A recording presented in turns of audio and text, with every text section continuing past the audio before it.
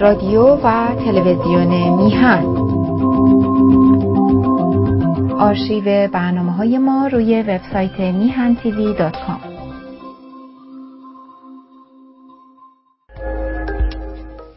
با درودی دوباره خدمت یکایک شما خوبان و نازنینان. سعید بهبانی هستم در این روز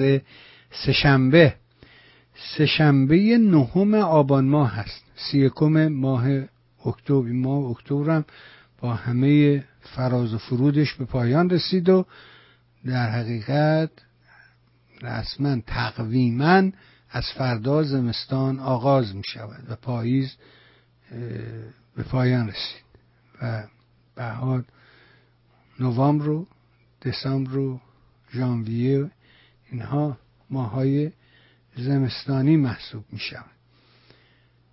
عرضم به حضور شما که امروز چند تا اتفاق هست. اول این هفته خب میدونی که ساعت در اروپا تغییر کرده بود، یه سری مکافات سر این بود. روز یک شنبه که برنامه رو شروع کردیم، دوستانی که در اروپا بودن غافل از این که ساعت تغییر کرده هیچی، خیلی از روز یک شنبه که ما برگشتیم در خدمت شما هستیم این داستان ساعت رو گرفتاری باش داریم. تا هفته آینده یادی بکنیم از همراهمون، از همیارمون، از آقای پیران معذبی نازنین، روح شاد، روانش شاد، یادش گرامی.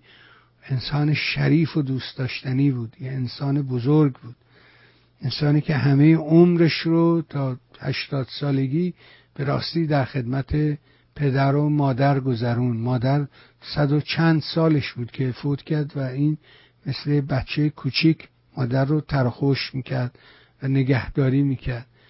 او مسئول این کار بود. زمان ساعت که میشد خبر میداد، میگفت بهبانی به دوستان بگو که در اروپا ساعت عوض میشه و در آمریکا هفته آینده عوض میشه. مرتب این داستان رو برای ما تکرار میکرد. یادش گرامی، یاد همه عزیزانی که رفتن و به حال با آرزوی این که ایران پیروز و سربلند رو ببینن. ولی حتما ایران پیروز خواهد شد، حتما ایران ماندگاره، حتما ایران برمیگرده و ما مطمئنم. امروز مصادف با 9 آبان هم است. 2 تا تولد امروز داشتیم. یکی تولد ایرج مصداقی بود، یکی تولد شاهزاده رضا پهلویه که به علاقمندان شاهزاده و خانواده شاهزاده رضا پهلوی زادروزشو تبریک میگیم.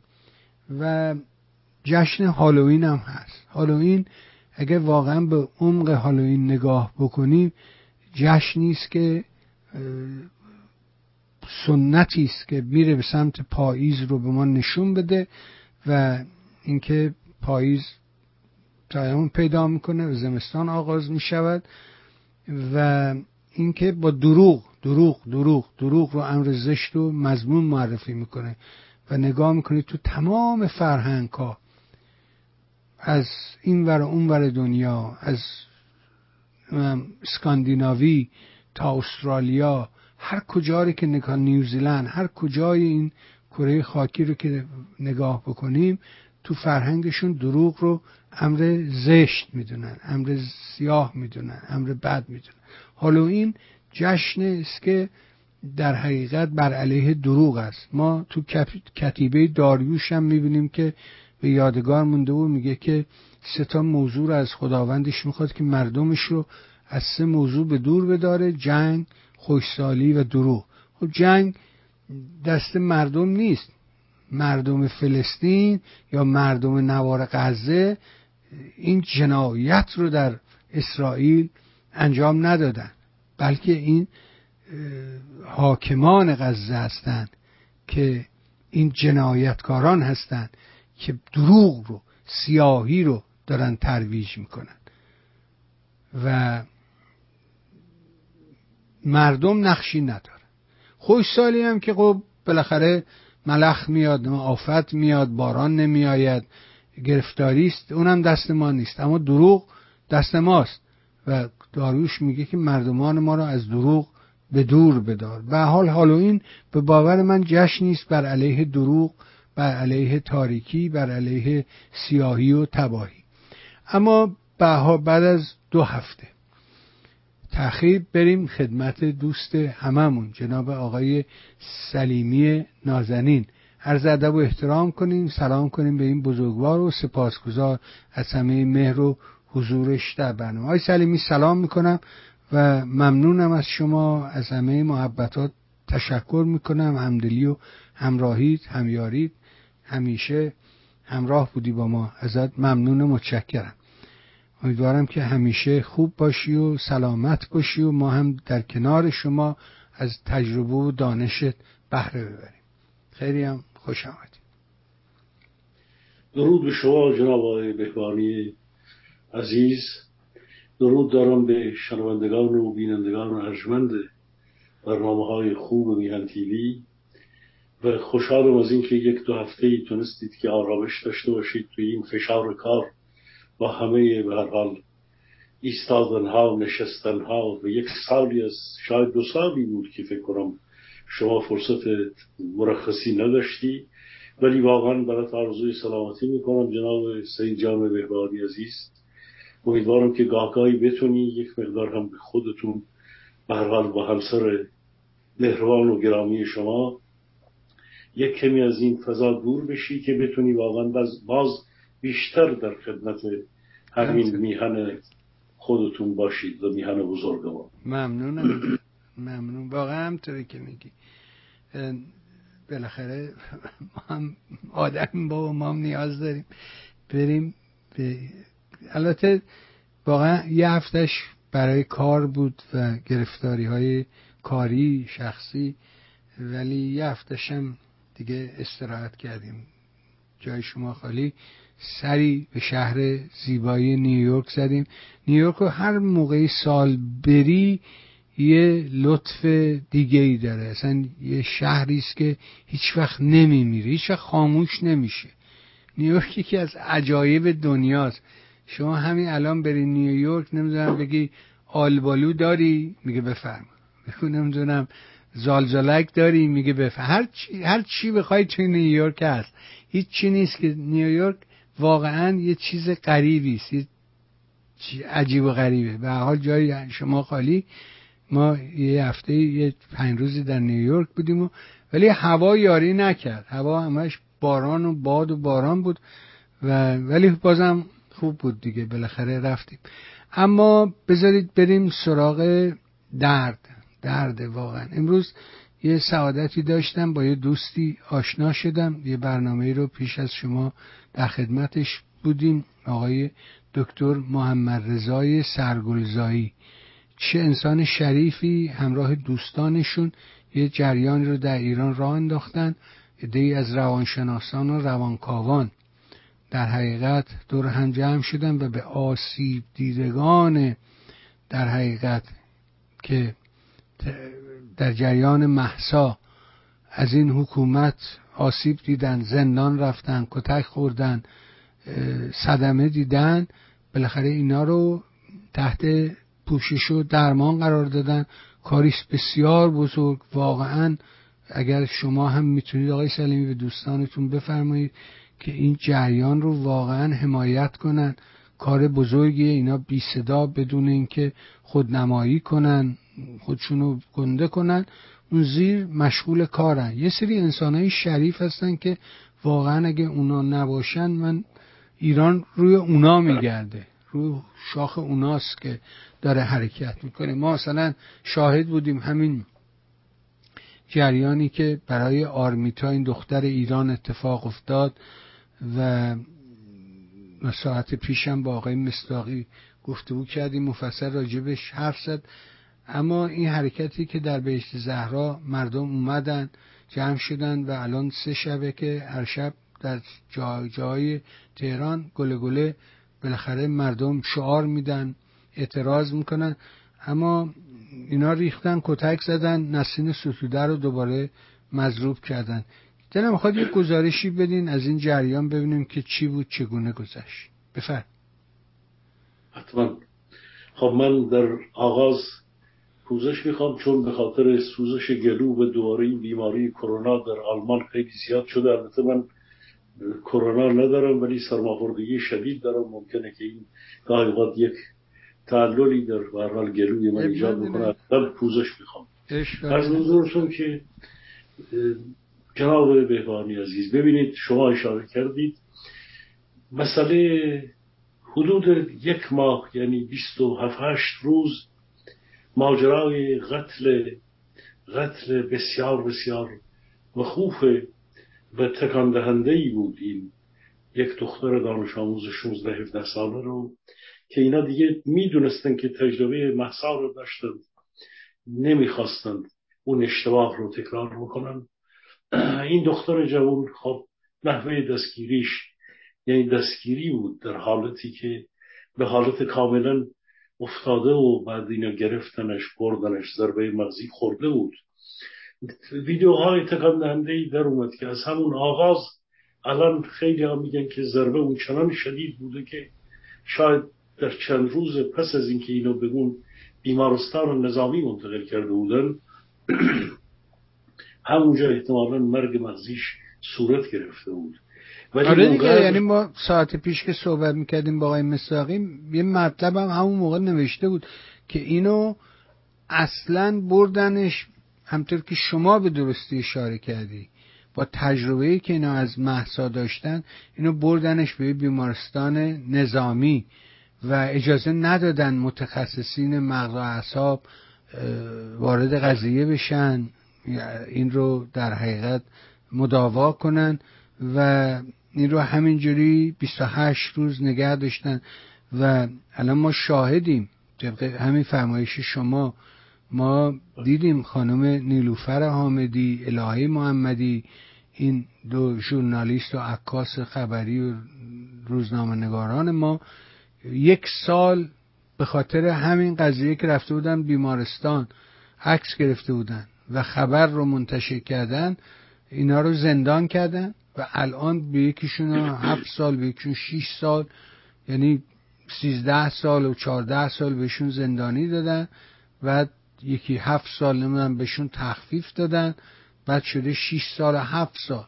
اینا 1 سال هم هست که الان در زندان هستن، بالای 1 ساله که در زندان هستن.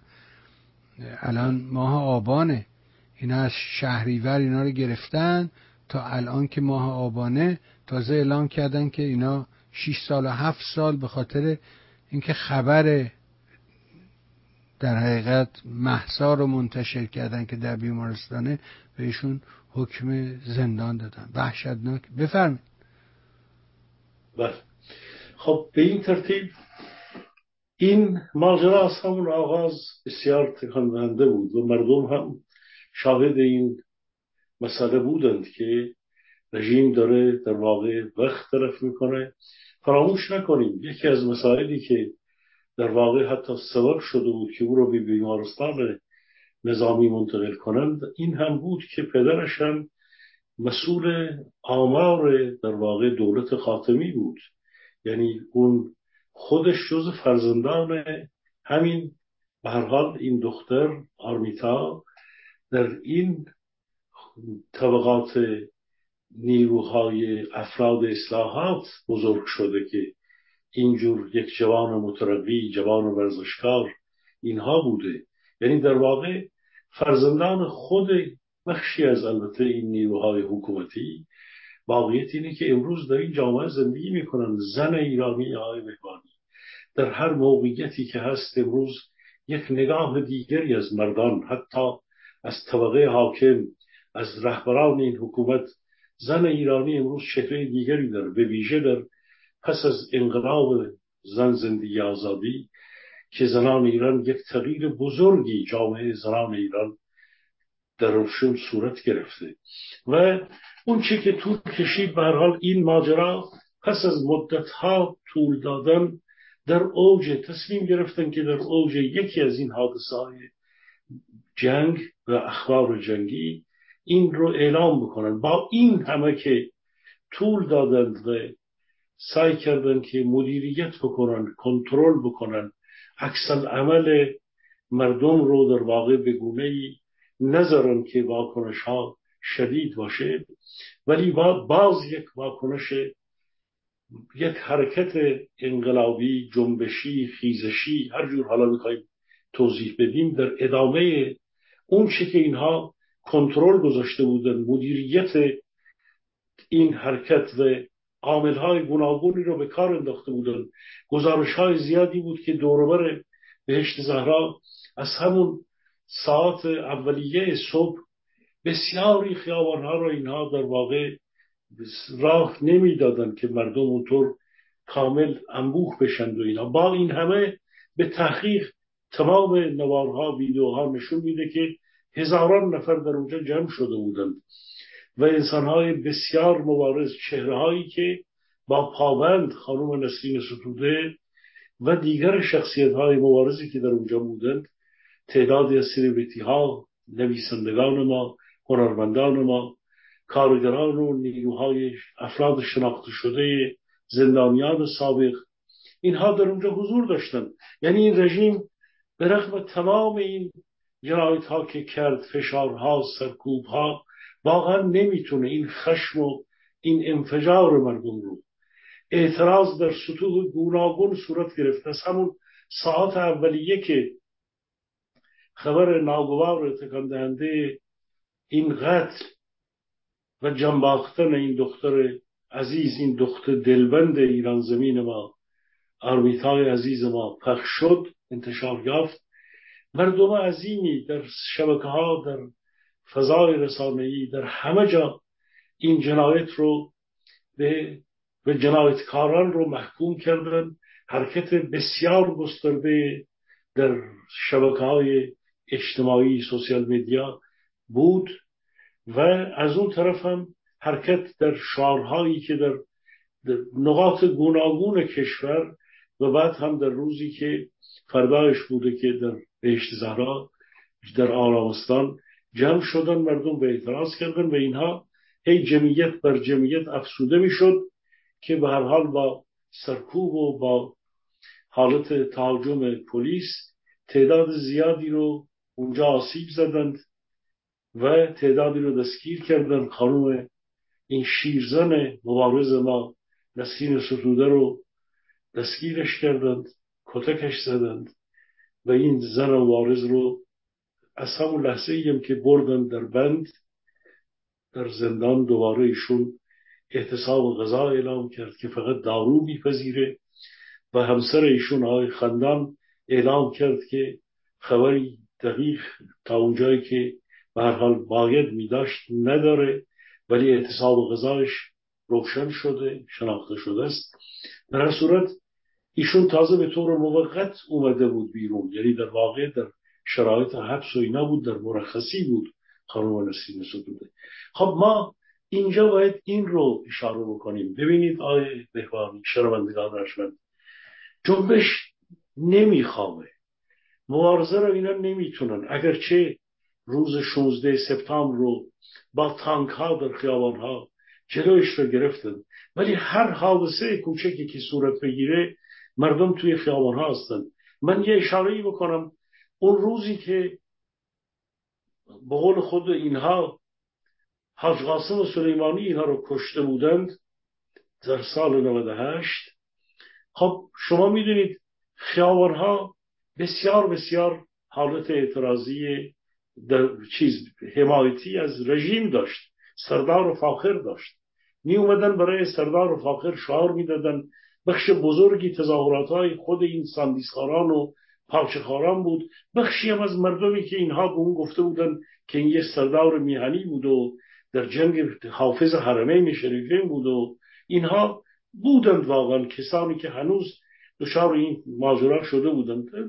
جمعیتایی در خارج کشورم که خب میدونیم اونهایی که از در بلندگوهای BBC بوق و کرنا دمیدند که این سردار و فاخر تیم‌های در واقع برشکستگان سیاسی، یادمون هست که در اونجا یک به هر حال هزاران نفری، ده هزار نفری رو اینا بسیج کرده بودند که پس از اون یک ماه، یک مدت کوتاهی، چند هفته بعد از این واقعه، مسئله انفجار و سقوط اون هواپیمایی بود که هواپیمای اوکراین که بعد هم اون ماجرای سقوط مدتها طول کشید ولی ما دیدیم که چگونه فضا برگشت و چگونه خیابانها پر از اعتراض مردمی شد که اینها میگفتن دیگه اینها همه حکومتی ها تونستن برای حاج قاسم این روز مبارکی بوده و چی بوده و چی بوده، یا عالم تبلیغ کرده بودن که مثل نویده سابق که ساندیز خوران رو جمع کرده بود مؤتلفه. ولی دیدیم که چگونه وضع عوض شده. خب اینها در این دوره هم همش کوشش کردند که چه با حضورشون در مجمع 78مین سازمان ملل، چه با تبلیغاتشون، چه با اون شوهایی که دادند که ما خواهان صلح و امنیت هستیم در سازمان ملل، بس همش موضع تهاجمی می گرفتن. و بعد هم تهاجم ها اینا با وجود تانک ها و به هر حال سرکوب مبارزان در کردستان، در زاهدان به ویژه دستگیری گسترده در زاهدان، هر جمعه که مردم زاهدان بیرون می اومدن، جریان حضور مردم رو به طور موقتی در خیابانها از نظر خودشون به هر حال تونستن کنترل بکنن. ولی همواره ما همواره شاهد این بودیم که در واقع مردم کاملا این ماجرا رو نه فراموشش کردن و نه به هیچ وجه رژیم قادر هست که با این حضور بین‌المللی این گونه که واقعا با شو بود، با دروغ بود، با انواع حیله و شگفت‌های دیپلماتیک بود، خواستند یک دوره‌ای به جهانیان بگن که ما داخل کشور رو ساکت کردیم. اما اون چی که اتفاق افتاد ما دیدیم زمان کمی طول کشید.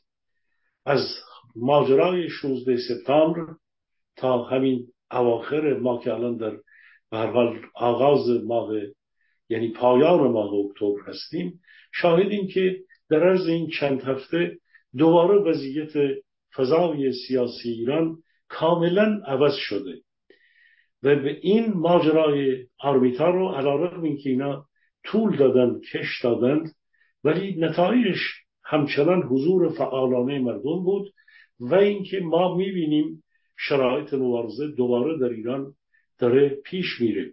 فراموش نکنیم شنوندگان عزیز، اون چه که اینها در این مدت کوتاه کوشش کردن که باز با حضور خودشون تبلیغاتی که به نفع فلسطین خواستن بکنن، یک التهابی ایجاد کردن به نفع حماسی ها.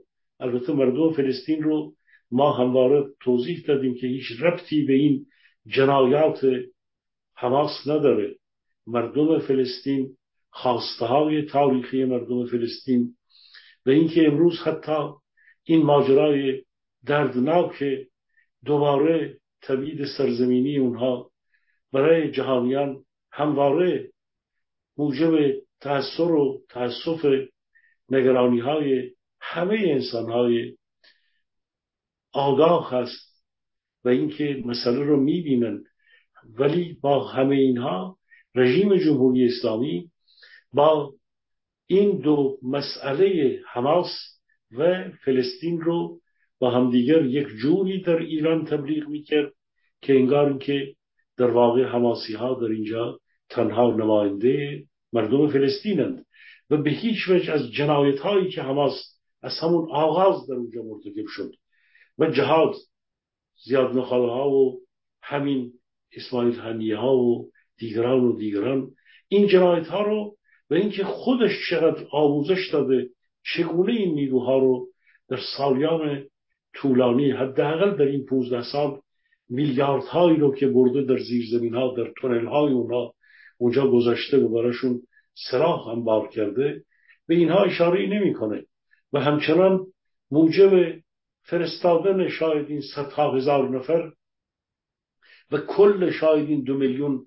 مردم فلسطین در غزه به قربانگاه شده. یعنی رژیم و رهبران حماس عاملان جنایت حتی کشتار مردم فلسطینند.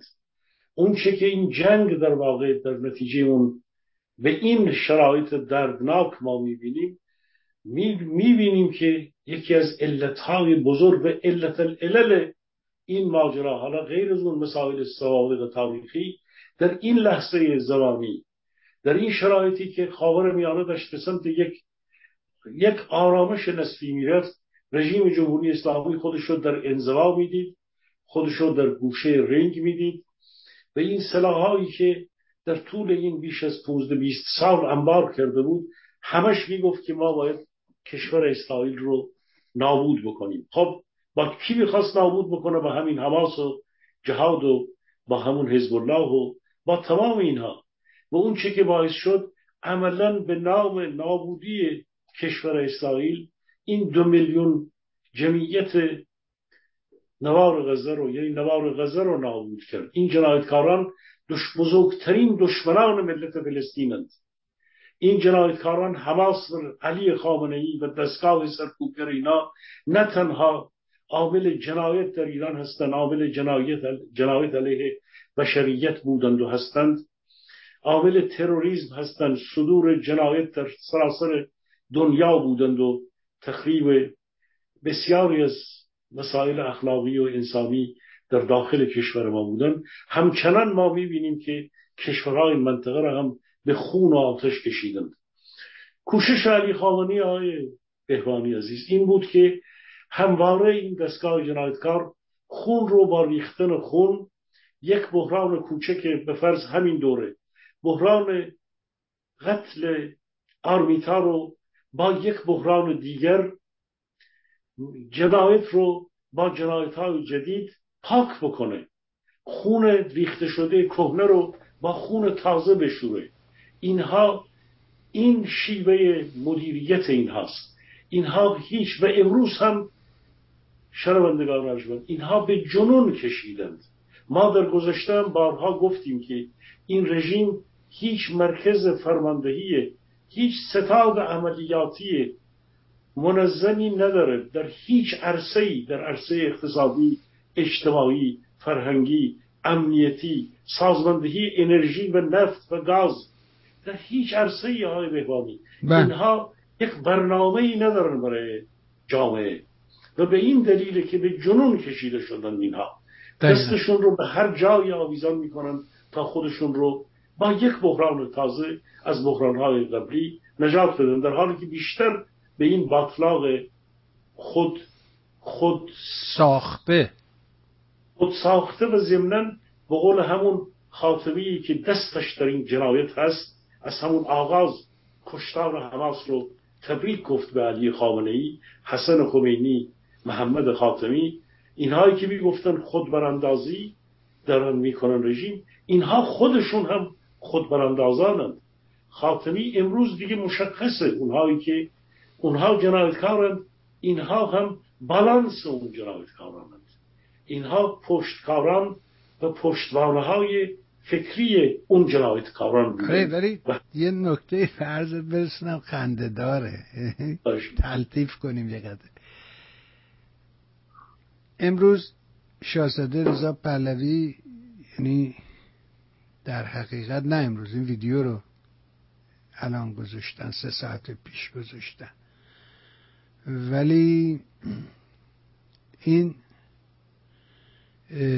و نه همین امروزه، ویدیوی مربوط به امروزه که شاهزاده رضا پهلوی به شبکه فاکس دعوت شده و یه متنی رو از صحبت‌های رئیسی گذاشته و از رضا پهلوی سوال میکنه که راجع به این موضوع حرف بزنه. و خنده‌دار قضیه اینه که رئیسی میگه که رژیم صهیونیستی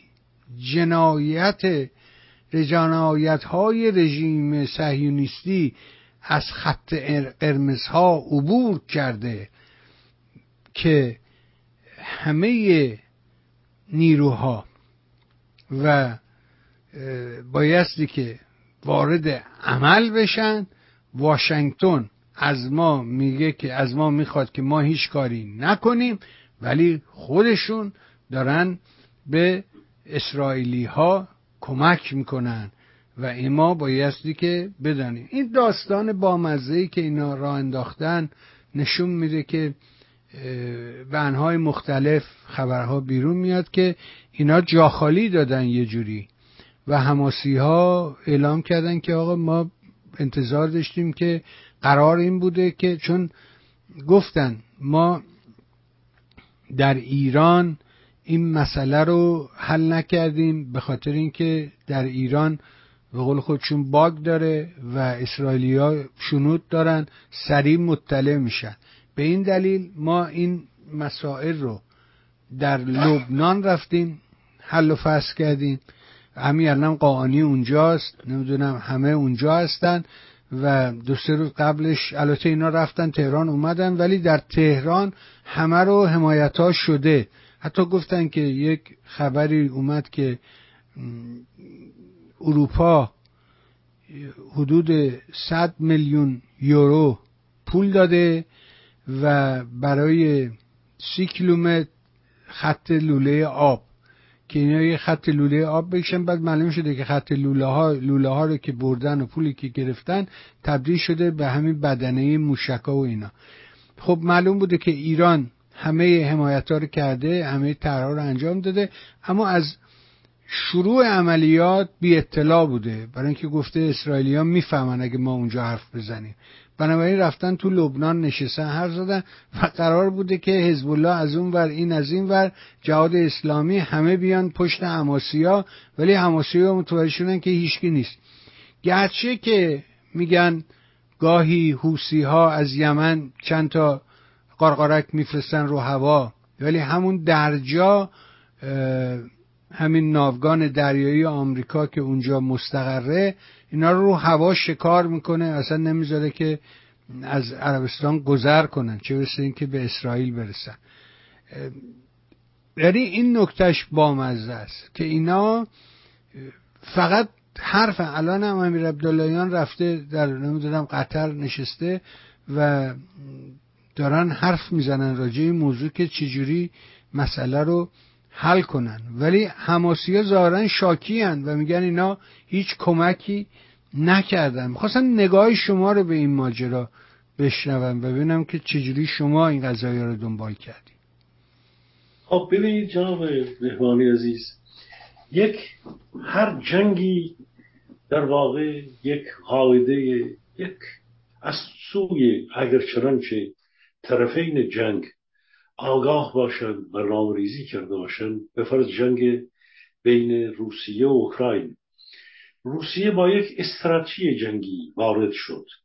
سالها پیشش مسئله جزیره کریمه رو گرفته بود، بعدها برنامه‌ریزی طولانی کرد برای اینکه دوباره خاک اوکراین رو در جای گوناگون بگیره و بخشی از اون خاک رو به خودش ملحق کنه و اونجا رو یک دولت دستنشانده ایجاد کنه، برپا کنه.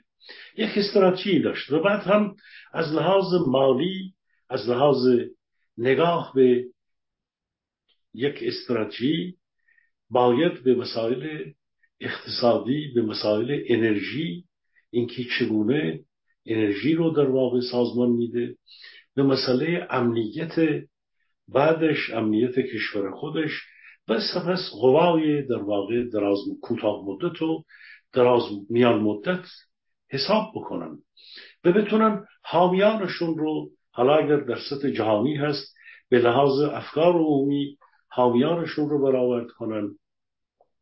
اگر باز هم پشتوانه‌های مناسبات دیپلماتیک جهانی هست، باید دوستان و دشمنان خودشون رو یک برابری داشته باشن. خب روسیه در اون جنگ تنها بود، یعنی یک لوکاشنکو رو داشت، بعدها یک ایران رو به خودش ملحق کرد، یکی دو تا کشورهایی که دور و برشون، ترکیه هم در اون میان یک مقدار مثل همین الان نوسان میکرد. و در این جنگی که ایران شروع کرد، به گمان من این جنگ رو درست اینها به نام حماس شروع کردن، ولی اینه که قطر که نیرویی نیست، قطر 2 میلیونی، قطر نمیتونه شروع کننده یک جنگ باشه. درسته که اینها در قطر نشستند، ولی یک قدرت شروع کرد این جنگ رو. تمام اسباب و ادوات و کمک مالی و تامین در واقع سلاح و غیر و غیر رو و لوجستیک جنگ رو ایران، رژیم تهران فراهم کرد برای اینا، هم به لحاظ پشتوانه تاریخیشون، سازماندهی نیرو، هم به لحاظ عمل. مثلا این نیست که اون ماه آخر اینها میدونستن یا نه که به تحقیق نیروی قدس سپاه 100% نیروی قدس سپاه میدونست. درسته اینها حاشیه رفتن در آغاز نمیدونستن. همین الان هم شریعت مداری امروز رفته بود بین دانشجویان نشسته بود، حسین شریعت مداری بهش گفتن آقا کی دستور میدید ما میریم؟ آقا ول کنید، فراموش کنید، رفتن مطرح نیست. ما برای یک ملت دیگری نمی جنگیم، بلکه ما کمک میکنیم. رسما به اونها گفت برید پی کارتون. حسین شریعت مداری دستور دارن که مستقیم شرکت نکنن. اما واقعیت ماجرا اینه که عاملان اصلی این جنگ، صدور این جنگ و چکاندن ماشه از اینجا بوده. اون پاراگلایدرهایی که از دیوار رو شکوندن رفتن اون طرف، تمام اینها کارهایی بود که اینها مدتها از این رژیم، آخه میشه مگه یک نیروی، به قول اردوگان میگه سازمان آزادی بخش، اردوگان ترکیه میگه، به حماسی ها میگه، حالا از نظر سازمان این یک نیروی تروریستی که شاید 40 سال پیشش اینها یک نیروی آزادی بخش بودن، به نام ملت فلسطین کار میکردن، هواش و حواتمه و احمد جبریل و اینها بودن، نسلی که ماها اون موقع بودیم، برحال گذراندیم، دیدیم. خب در اون موقع اون ملت یک خواستهای تاریخی داشت، یک سری هم رهبرانی داشت. امروز این جنایتکار اونجا نه جمهوری اسلامی بود نه اهداف یک رژیم، اینها کلونیالیستند برای یک نیروی کوچک در واقع کشور غزه. همه چیز اون سرنوشت اونها دست اینهاست. رابطه ای که رژیم جمهوری اسلامی با حماس و با زیاد نخاله جهاد سازندگی یا از اون ور توی لبنان داره، مثل رابطه ای هست که در واقع پوتین با سپاه پاسداران در ایران داره. تعیین کننده است برای سپاه پاسداران. این روسیه است که به ایران دستور داده در این سالها. و به همین ترتیب به قول قدیما میگفتن نوکر من نوکر دیگر دارد، اونها نوکران اینا هم نوکران پوتین و روسیه هستند. تمام کارها اینا در اونجا سازماندهانشون رژیم و سپاه قدس، سپاه جمهوری اسلامی است. به این ترتیب اینها نمیتونن حاشیه برن. اما زدن اینها هم زدن در واقع، درست اینا میگن سر اختاپوس سر مار در تهرانه، ولی واقعیت اینه که شما اگر پاهای اختاپوس رو بزنید، شاخکاش رو بزنید، هر پایش رو که زدید شما، خب این رو هم معلولش کردید، زمینگیرش کردید. این امروز ارزیابیش این بود که اسرائیل در درون خودش درگیره، نتانیاهو در ضعف اثر میبره، بایدن خائف، بایدنی که به اینا امتیاز داده، بایدنی که در کنفرانس در سازمان مجمع 78مین بعد از این همه که ایرانیان شریف و شجاع، جوانان ما در داخل ایران و مردم مبارز در خارج کشور بسیاری از مجامع بین‌المللی رو تبلیغ کرده بودن، رسونده بودن به اینجا که آقا این سپاه تروریسته، خب این دولت دموکرات بایدن حمایت کرد، همین مکرون حمایت کرد، همین اولاف شولز حمایت کرد.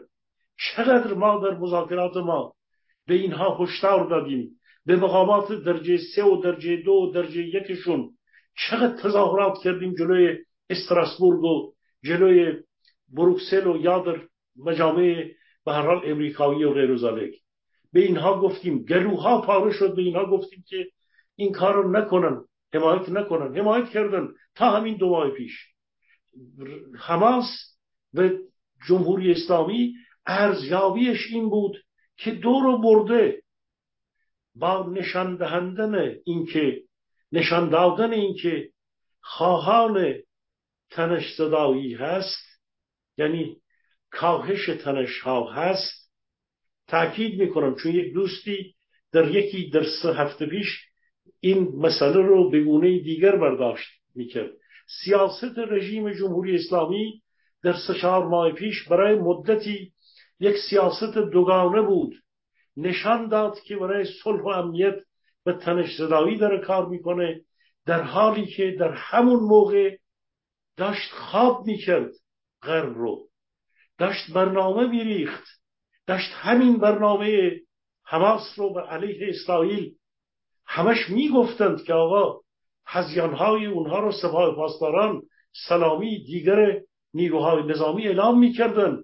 همون موقعی که داشت به عربستان باش داشت مذاکره میکرد، همش میگفتن ما اسرائیل از بین میبریم. ولی دنیا این زبان زرگری یاجوج ماجوجی اینا رو نمیخواست بفهمه که اینا عقب ننشستند، اینها زیر دارن جنگ رو سازمان میدن، از رو دارن خاک تو چشم بایدن و دیگران میکنند.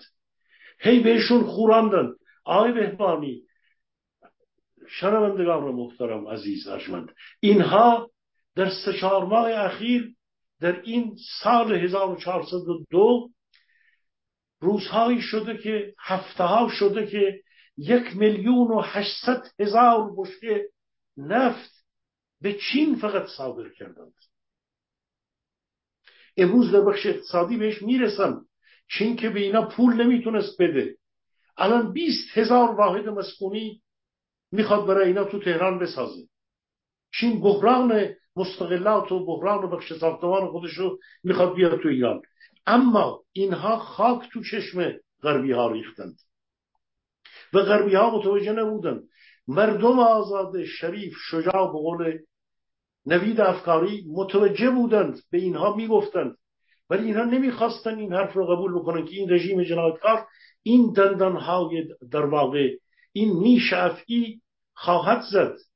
خب اسرائیل هم در درون خودش در بحران بود. اینا فکر کردن آقا میزنیم پیمان ابراهیمی رو از بین میبریم، اسرائیل رو کاملا به عقب نشینی وادار میکنیم، یک حرکت استراتژیکی معینی در منطقه سازمان یافته میشه و ما با حماس میتونیم جلو بیاییم و ضمناً آمریکا درگیر در جنگ اوکراین نمیتونه این کارو بکنه. در حالی که ورق برگشت، علی خامنه الان از ترس کاملا جا زده. اون چی که در موردش اتفاق میخواست بیفته در واقع افتاده از ترس و هراس، چون نمیتونست فکر بکنه که این ناوگانها، این هواپیماها، این میزان از لوجستیک به قول آمریکایی ها بازدارندگی چیه؟ آمادگی برای جنگه. حالا این کلمه رو میگن بازدارندگی.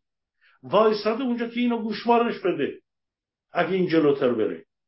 اینا خودشون دیگه فهمیدن که این حد از بسیجی که اونها ریختند. آقای بهبانی، 10 میلیارد دلار پشتوانه مالی، تأمین مالی به اسرائیل رسید. حالا غیر از این که زرادخانه‌های سنگین به هر حال نظامی و مسائل دیگر به اینها به اسرائیل رسیده، 10 میلیارد دلار کمک مالی رسیده. رژیم تهران چی داره؟ تمام از اون کانال‌ها رو از طریق اینکه اون سیستم تخلیه و تهویه مدفوع رو از بین میبرند، بسیاری از اینها مثل زنبور از لانه هاشون میان بیرون. این حماسی ها، شما ببینید ویدیوها رو، گزارش های جنگی رو، کافی احتیاج ندارن که گاز توی اون صادر کنن. اون گازی که اینها زدند به دانش آموزان ما در مدارس، بچه ها رو خفه می کردند، اگر با اون گاز اسرائیل به جان این تروریستایی که زیر زمین هستند که دختری رو کشتند، پستانها بریدند، که بعد از این طرف هم اسرائیل رفت جنایتی در جنایت دیگر کرد. جنایته، اما توی دعوا دیگه نرخ تعیین نمی‌کنن، هم دیگر رو می‌کشند. اینایی هم که میگن اسرائیل ناز داره میکنه، اخبار و ماجراهای جنگی رو نمیبینن یا خشونت نمیکنه. چطور نمیکنه؟ اسرائیل هم داره میکشه. مسئله اینه که این جنگ رو کی ایجاد کرد؟ جنگ اخلاق نداره آقای بهبانی، جنگ فاقد اخلاقه. و امروز اما بذارید من اینو جمعش کنم، رژیم جمهوری اسلامی جنگ رو ایجاد کرد. جنگ زمینه داشت. این خشم فشرده همواره در درون ملت فلسطین بود، ولی زمان جنگ چگونگی پیشبرد این جنگ همه چیز از تهران تعیین شد.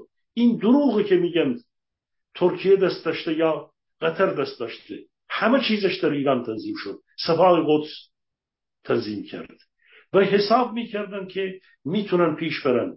استراتژی اینها بر این مبنا بود که میتونن پیش برن، ولی بعد دیدن که ورق برگشت و امروز اینها در موضع کاملا تدافعی هستند و دیگه بیشتر از این علی خامنه نمیتونه بره. اینکه 4 گروهی در عراق هست نمیدونم یه چیزی میزنه و 2 راکت میزنه و اینا همه حرف مثلا خود حماس که باید ریشه‌کن بشه.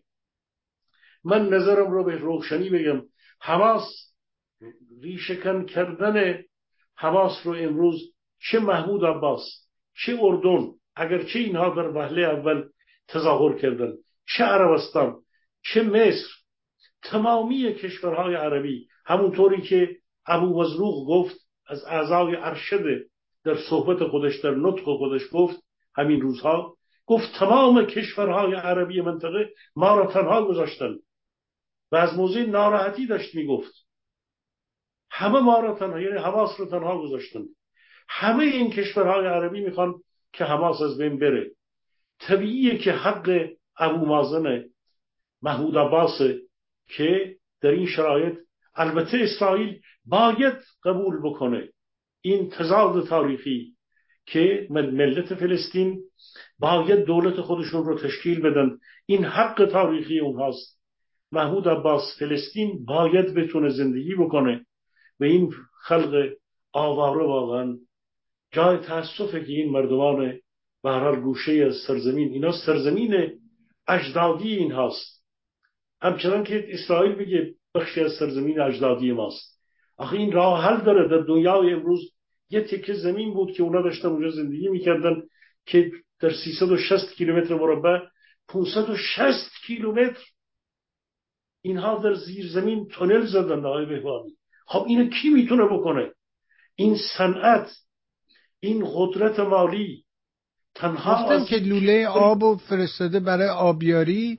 اینا لوله ها میدونی در موقع جنگ که شد تو ایران، جنگ عراق و اینا آغاز شد، خب اینا یه سری از این آهنگری های سر کوچه اوس منصور و اوس عباس و اینا رو بهشون یاد دادن که چجوری پایه خمپاره درست بکنی و اینا یاد گرفتن. خب از اونجا رسیدن امروز به موشک و خب در این صنعت کاملا پیشرفته هستن و همه پولشون رو تو این زمینه، درست کارهایی که استالین انجام داد، همه پول رو گذاشت توی صنایع نظامی که خودشو در صنعت نظام دعوا از مردم غافل شد، در حالی که قرار بودش که اونجا عدالت اجتماعی برقرار باشه، هدف چیز دیگری بود. یهو تبدیل شد به یه جنگ چه میدونم تسلیحاتی، این برتره یا اون برتره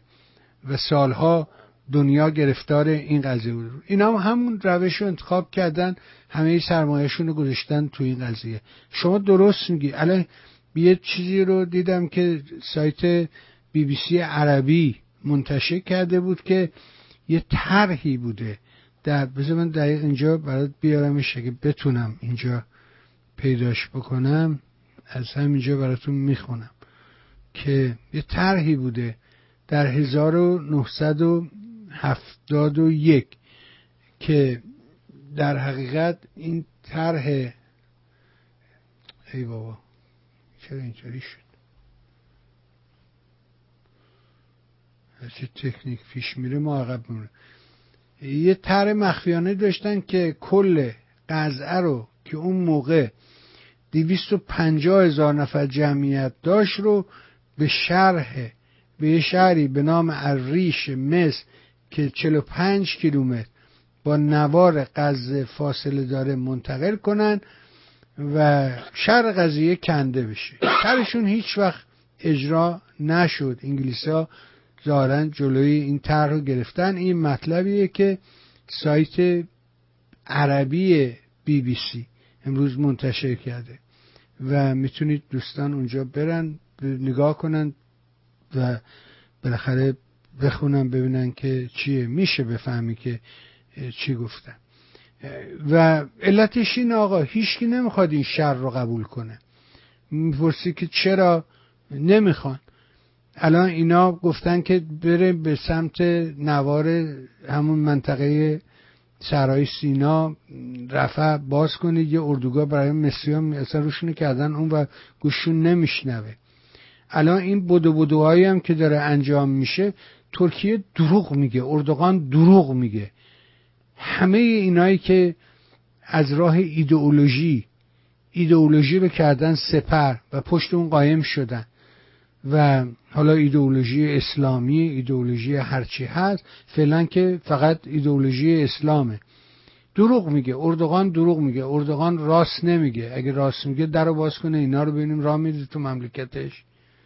نه، اردوغان فقط از این پناهنده ها داره سود میجوید. من یک جوان ترکی رو تو همین سفر دیدم در یه هتل وارمارک واشنگتن، اونجا یه هتل درجه یکی ساختن، خیلی عجیب و غریب بود. این برای من سفر جالب بود. طبقه 11 زمین گلف درست کردن، ورزش در طبقه 11. تازه که میری طبقه 11 برای اتوبوس 2 طبقه رو بردن گشتن رو پشت بون طبقه 11. این هتل حدود 20 و چند طبقه است، یعنی نصف راه که میری وارد یه حیات بزرگ میشی. به هر حال یه جوان ترکی رو اونجا دیدم و اون گفت این اردوغان همه این پناهنده ها رو در ترکیه کرده سپر و پشت اونا قایم شده و از اروپایی‌ها بابت اینا باج میگیره که راهشون نده. به نظر منم تمام این رفت آمده، امروز امیر عبداللهیان رفته نمیدونم قطر داره صحبت میکنه، قاآنی در اونجا، اینا دارن، امیر عبداللهیان با رهبران حماس صحبت میکنه، با نمیدونم امیر قطر صحبت میکنه که راهی پیدا بکنن که اینا رو بتونن ببرن تو. ولی مشکله تا زمانی که حماس بر سر کار هست، من فکر نمی کنم که روی خوش مردم ببینن در اونجا. این حماس تیر آخر بود، به قلب خودشون زدن، به پای خودشون شلیک کردن و خودشون رو در حقیقت نابود کردن. اسرائیل هم باید تکلیفش رو واقعا روشن کنه، یعنی هرچی قضیه رو کشدار کنه و هی تعلل کنه و یواش یواش بخواد جلو بره با این جریانات که اینا تو همه دنیا. امروز دیدم یه ویدیویی برام فرستادن، یه احمقی یه مثلا یه حدود 100 تا موشه رنگ کرده مثل پرچم فلسطین، مشکی و سبز و سفید و قرمز، و اینا رو برد توی مغازه مکدونالد، یا در جبهه اینا رو پرت کرد تو وسط مغازه مکدونالد. خب یه موش زن بچه مردم اونجا وحشت زده بالا پایین این که مبارزه نیست. این نمیدونم اسم این کارا چیه. ما هیچ وقت این شکلی نبود. میگم همه ارزش‌ها رو نظام جمهوری اسلامی تبدیل به ضد ارزش کرد. حالا سوالم از شما این خواهد بود، برگردیم به وضعیت معیشت. دیدم که اینا یه تغییراتی رو دادن دوره جناب فتا. بهبانی عذر میخوام، اجازه بدید یکی دو تا نکته دیگه رو قبل از اینکه وارد مطلب اقتصادی بشید از شما پوزش میخوام. نه بفرمایید، برنامه شماست، من در خدمت شماست. چون اشاره فرمودی که مسئله اردوغان، من کمتر دیدم که این مسئله رو بهش پرداخته باشن، چون جریان ترکیه و اردوغان به دلایل زیادی به ما مربوط میشه و همسایه ما هست و این اغواگری ها و این سیاست های پوپولیستی نیستیم برای ملت عرب، برای ملت های کشورهای عربی، بلکه این یک چیز خطرناکی است که بعدها در یک وضعیت بحرانی در ایران ما مشکل بزرگی با اردوغان خواهیم داشت. اجازه بدید من یک چیزی رو بگم. ببینید اردوغان در تمام مدت جنگ اوکراین با روسیه در جاهای مختلف سعی کرد که خودش رو، منافع اقتصادی خودش رو به شکل کاملا سوداگرانه و در ابعادی بسیار خطرناک ولی به نفع به هر حال ملت خودش پیش ببره. و خب دیپلماسی اخلاق نمیشناسه، اما اینها واقعا در این میان کارهایی که اردوغان کرده امروز رو اگر بخوایم ببینیم، ببینید آقای بهبانی، شنوندگان ارجمند، روزی 200,000 بشکه نفت اردوغان داره به اسرائیل صادر میکنه. این نفت خودش که نفت نداره که، این نفت در واقع نفتی است که از آذربایجان، از الیف و از ایران میخره، ولی این نفت رو به اسرائیل صادر میکنه. اردوغان مناسبات اقتصادی چند جانبه‌ای با بانکی، سرمایه گذاری با اسرائیل داره و این با قطر داره، با اسرائیل داره، ولی در اینجا وقتی که صحبت جنگ میشه و اینا، میخواد به گونه‌ای او تمام کوششش اینه که هژمونی خودش رو در هر جنگی در خاورمیانه پیش ببره. اردوغان عضو ناتوست. این غلط‌های بیجایی که میکنه، این عربده‌هایی که میکشه، اگر فردا یه خطر اینو تهدید بکنه، به هر حال همین ناتویی ها باید ازش حمایت بکنن. من این رو الان اینجا اعلام میکنم، دندان نیش افعی اینو خواهند کشید. اردوغان حاصل این سیاست‌های، نتیجه این سیاست‌های چندگانه خودش رو بعداً از غرب خواهد چشید. اینا فراموش نمیشه در سیستم غربی. و این کاریم که الان داره میکنه، حمایت از حماسی ها، اعلام این که حماس یک جریان آزادی بخشه، این دست داشتن در جنایت. یادمون نرفته باشه جریان قاشقچی که اردوغان در ترکیه در واقع دست داشت که چیز ترکیه. الان هزاران هموطنان ما در اونجا هستند، در ترکیه هستند. شما اشاره کردید این باج میگیره، باج گرفته. با این همه ما باید بسیار بسیار مراقب باشیم در آینده مسئله اردوغان رو. نکته دیگر هم بگم که بعد دیگه وارد بشیم. حماس های بهبانی، جریان حماس تمام میشه. ممکنه که مسئله فلسطین میمونه، ابو مازن هست، خود بقایای تفکر حماسی در اونجا میمونه، حماس به عنوان یک سازمان این میمونه اونجا. حرکت الاسلامیه، این حرکت در واقع اسلامیه اینهای این خلق فلسطین که یک تند روان اینها هستند، حماسی ها، اونجا خواهد موند. ولی مردم فلسطین جنایتکاران خودشون رو، رهبران خودشون رو که واقعا تا همین چندی پیش بهشون ایمان داشتند، باور داشتند، دارن میبینن که اینها متوجه شدن در این جنگ که اینها بزرگترین شرکت ها رو دارن، همشون میلیاردرن، صدها میلیون ثروت انبار کردن. در اینجور واقعه ها هست که یک ملتی میبینه که خودشون سوختند و به پای رهبرانشون در واقعا سوختند و به قربانگاه رفتند.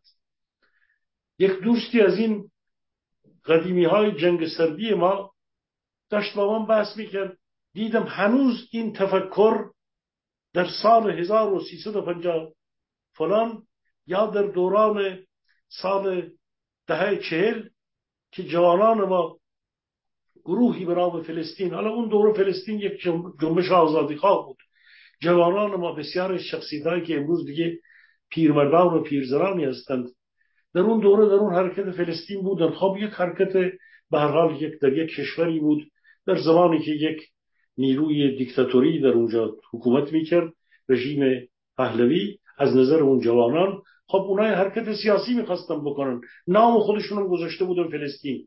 شما امروز بیایی بعد از 60 سال با تفکر فلسطین، نگاه فلسطینی های بچه های جوون 20 خورده ساله فلسطینی به مسئله حماس نگاه بکنی، خب این بلاحت محض دیگه های بگواد. هنوز عده‌ای هستند که در زمان یخزدند. این تفکر در بین مردم خود هواداران حماس امروز به این ترتیب نیست، چون واقعیت اینه که مردم فلسطین به قربانگاه کشیده شدند. اینکه نحوه سرکوب اینطور به هر حال اینطور خشن و ویرانگرانه هست و کل غزه نابود شد. 20 سال 30 سال ساختند ولی الان این نیم غزه الان شهر غزه نابود شده. به هر حال این قسمت رو من به این ترتیب پایان بدم که حماس به عنوان یک سازمان، به عنوان یک ستاد هماهنگ کننده، به عنوان یک دولت یا شبه دولت و یک نیروی هژمون در غزه نابود خواهد شد. بقایای تفکر حماسی خواهد موند، ولی بهترین فرصت امروز برای محمود عباس وجود میاد و به تبع نابودی حماس ضربه بزرگی به پشتیبانان اون، یعنی رژیم تهران. وقتی که شما حماس رو بزنی، حزب الله رو بزنی، یک دو تا جهاد و غیر ذالک بزنی، آقای بهبانی چیزی از رژیم تهران به عنوان پشتوانه‌های منطقه‌ایش نخواهد موند. اون موقع دیگه اینا نمیتونن تهدید بکنن. 20 تا 50 تا موش رو تو رنگ بکنی یا تهدید به یه ترور بکنی، اینو غرب جواب اینا رو میده. منطقه را اینا رو بتونن رژیم جمهوری اسلامی رو دندان نیشش رو بکنند، در غرب حساب اینا رو میرسند. تروریستا اینها جایی نداره. اینها اجازه دادند، به اینها آزادی دادند که بیان یارو رو از بلژیک بردارن ببرن. اگر جلوی اینها بخوان بایستند، با همه اون کارهایی که ترامپ برای آمریکایی ها کرد که مردم آمریکا بخشیش مخالفش بودن، در اون دوره و دموکرات ها بردند، واقعیت اینه که من اینو به شما بگم، اینها جلوی ترامپ جرأت نداشتن نفس بکشند. ولی وقتی که میدیدن بایدن ضعیفه و به اینا امتیاز میده، اینا هر روز پرروتر و وقیحتر در واقع حمله میکردن. بنابراین رژیم جمهوری اسلامی عقب خواهد نشست. این هارتورتایی که به اسم حزب الله میکنه، حزب الله راکتاش اون گونه که شنیدیم، هر حال خبر داریم، 20 کیلومتر رو میزنه و موشکای دوربرد کمی دارند و بخشی از موشکای اونها همون موشکایی که حماسی ها دارند. میگن 80,000 راکت موشک، 80,000 موشک به هر حال حزب الله داره. این حرفا رو زیاد میزنن، ولی ما فراموش نکنیم ارتش آمریکا، ناوگان‌های آمریکا در اون منطقه هستند. و البته اسرائیل کشوری بود که در 4 جبهه در اون دوره علیه 4 کشور جنگید. من فکر نکنم که ارتش اسرائیل با این حمایتی که الان از آمریکا داره، حساب حزب الله رو هم وقتی که حزب الله بخواد پا رو از گلیم خودش فراتر بذاره خواهند رسید. و ایران هم، این نکته آخر رو اشاره بکنم، یک جنگ آقای بهبانی 2 چیز میخواد. یکی قدرت مالی میخواد و یکی وضعیتی از مردم، نیروهای ذخیره مردم، فقط نه ارتش و سپاهش. باید مردم یک کشور حامیان جنگ رو بخواند. این هر دو در امروز ایران موجود نیست. رژیم تهران به درستی میدونه امروز ملت ایران بیشترین نیرویی هستند که بر اثر خشم و انزجار و نفرت از رژیمشون بیشترین فاصله رو با واقعیت بذارید اوریان بگم، مردم فلسطین هیچ ربطی شعار میدن هم غزه و هم لبنان، هر دو فدای ایران، هر دو فدای ایران. تنها ملتی که 10 میلیونش میدونه که این جنگ جز نکبت برای و عامل این جنگ رژیم جمهوری اسلامی است و جز نکبت برای ما نیست و اصلا هیچ احساسی نسبت به، متاسفم گفتن این از لحاظ انسانی درست نیست، ولی وجود داره. مردم خودشون رو میبینن، میگن غزه ما زاهدان ماست، دختر زاهدانی که بهش تجاوز میشه، دختر آرمیتایی که کشته میشه به خاطر یک به قول مادر ستار بهشتی گوهر عشقی، میگه به خاطر 4 تا موی این بچه اینو کشتنش. همین روزا صحبت گوهر عشقی بود. به خاطر چی هست غزه؟ وقتی که میاد میشینن میگن که اینترنت رو از مردم غزه گرفتند، اینها بیرحمند فلانند، انگار این که این اخلاق دوگانه. آقای بهبانی این ملاها واقعا وقیحند. ما هزاران سال هم اگه صحبت بکنیم از وقاحت و از این همه دروغگویی اینها کم گفتیم. این فرزندان خلیفه الاسلام به هر حال اون چی که هست اینه که اینها در واقع دارن میبینن اون چی که خودشون به سر ملت ایران آوردند الان به ملت اینها، یعنی به دست نشاندگان اینها، اسرائیل داره به سر اینها میاره در غزه. متاسف باید باشیم از یک بابت از نظر انسانی که به سر اون ملت اومده، از سوی دیگر این دست نشاندگان نظامی اینها، این غداروبندان اینها باید به اونها هم برسه. البته اسرائیل به حنیه و به زیاد نخاله و اینها گفته شما از حالا برای ما بردگانید. تک تک اینها را اسرائیل در اینجا اونجا ترور خواهد کرد آقای بهبانی و رژیم تهران و بعدش هم به همین آقای قانی خواهد رسید که الان در لبنان تشریف. همه اینا رو گفته اسرائیلیا، گفتن آدرس تک تکشون رو داریم و اینا رو هم اونا رو تارگت کردن. تو خود غزه هم که الان رفتن اونا رو تارگت کردن و میدونیم که گنده هاشون مثل هنیه و اونا تو هتلای درجه یک قطر که خالصات ترامپ رو کردی. ترامپ موقعی که میخواست رئیس جمهور بشه گفت آقا خجالت آور، فرودگاه ما رو نگاه، هتلای ما رو نگاه کن، بعد برو هتلای ابوظبی و نمیدونم قطر دوحه و اینا رو نگاه کن. یعنی چقدر شیک و مدرن و اینطوری هستن. الان میدونه اسماعیل هنیه رفته اونجا با جندجات اونجا $1,000,000 خرج کرده که بره تو اسپا بشینه حموم کنه، نمیدونم دخترای زیبا. اونا رو جانیان علیه بشریت، جنایتکاران علیه بشریت مثل اون میلوسویچ بود. اونها رو از قطر پس خواهند گرفت. همینطوره، من ایمان دارم. اینا واقعا سوالمه. من یه سوال بذار شما بکنم، چون این دوست خوب من آقای آروش گاهی به من زنگ میزنه، یه سوالات $1,000,000 از من میکنه، من نمیتونم جواب بدم. من اون سوالو به شما پاس میدم به شما. اینا به نظرت کجا میرن؟ این سران اینا کدوم کشور اینا رو فکر میکنی؟ مثلا ونزوئلا میتونه اینا رو بپذیره؟ ترکیه که فکر نکنم اینا رو قبول کنه. میمونه قطر و ایران و یعنی چند تا بیشتر آپشن وجود نداره. قطر، ترکیه، ایران، ونزوئلا یا مسکو. فکر میکنی اینا کجا میرن؟ ببینید سرزمین ما در جوانی سالهایی رو گیر کردیم در آذربایجان، در کشور همسایه ایران. به همین در شما پرسم.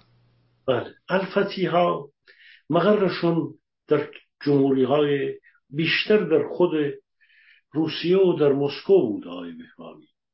اینها پس از این ببینید این تازه اینا با وضعیت بشار الاسد هم فرق دارن. بشار الاسد هر چی بود فرزند حافظ الاسد بود، هرچند سرنوشت اون هم یک روزی به هر حال رقم میخوره یه جور دیگر، ولی اون تونست اون بحران ها رو پشت سر بذاره. ولی این جنایتکاران اینها هیچ جا، ایران برای اینها امن نیست. شما ببینید مهدی نصیری چی میگه؟ میگه این ایران، این رژیم، مهدی نصیری سردبیر کیهان در همین آخرین صحبتش میگه نهایتاً 5 سال دیگر این رژیم برانداخته خواهد شد و ایران به روزگار خوبی خواهد داشت. خیلی صریح میشینن از خودشونا دیگه الان دارن میگن ایران مقر این جنایتکاران نیست. گذشت اون زمانی که اینا 20 سال پیش طالبان و القاعده و حنیه الان مثلا اون موقع و زیاد نخاله و کی بتونن روی ایران حساب بکنن.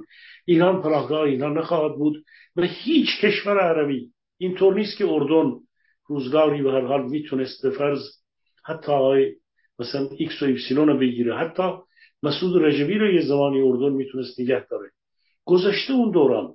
این جنایتکاران به دلیل اینکه دستشون در کشتار، در همین عملیات کشتن اون جوونا، گروگانگیری، اینها تک تک اینها جانیان علیه بشریتند. اینا رو تعقیب خواهند کرد اینم به شما بگم اسرائیل اینا رو توی مسکو هم میزنه. آقای مهربانی اون فیلم راخل، یک راشل یا راخل، و اون ترورهایی که اسرائیل در تاریخ کرد از انگلیسی ها رو، پزشکان انگلیسی رو، یا جنایتکاران به هر حال ضد یهود آلمان رو، سالیان طولانی، بعد از 40 سال اینها در سن 80-90 سالگی اینها رو گروگان میگرفتند. اینها رو البته امروز از مجامع بین المللی تحویل میگیرن. اینا رو اینطور خواهد بود. این رو ما شاهد خواهیم شد. اینجاست. ولی مسکو تا زمانی که به هر حال پوتین در اونجا بماند، اینها بعدا میتونن به اونجا پناهنده بشن. ترکیه هم بی خود عربده میکشه و این ترکیه رو اینها خاموش خواهند کرد. به اردوغان در یک بحران چندگانه به سر میبره. شانس آورد که تونست در دور قبل بازم اومد، ولی اردوغان رو اینها به هر حال دندان نیش اردوغان رو خواهند کشید. اردوغان در زیادی پاشو از گلیمش بیرون گذاشته. آقای بهبانی غرب این اردوغان رو تحمل نخواهد کرد.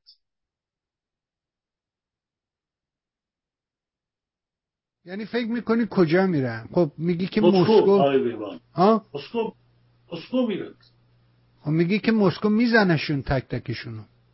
نه مسکو نمیزنه. نه من منظورم این نبود.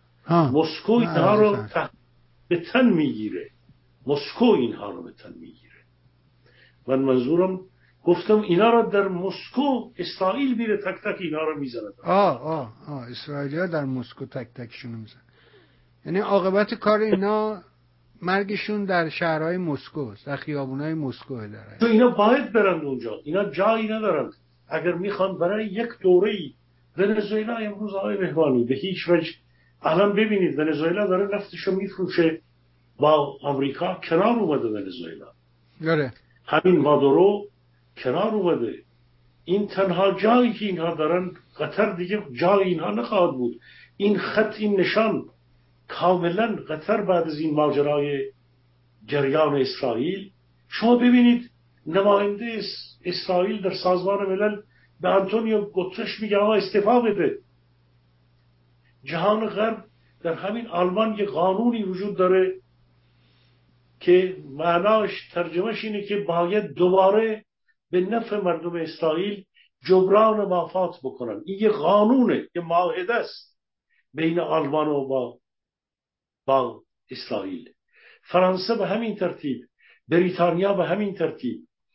اینها که میگن آقا هولوکاست مثل احمدی نژاد دروغ بوده، واقعیت اینه که جهان غرب مجبوره که با اسرائیل رو در مقابل این حماسی ها حمایت بکنه. اینا معادلات امروز دنیاست و بعد از این قطر نمیتونه این معادلات رو تغییر بده.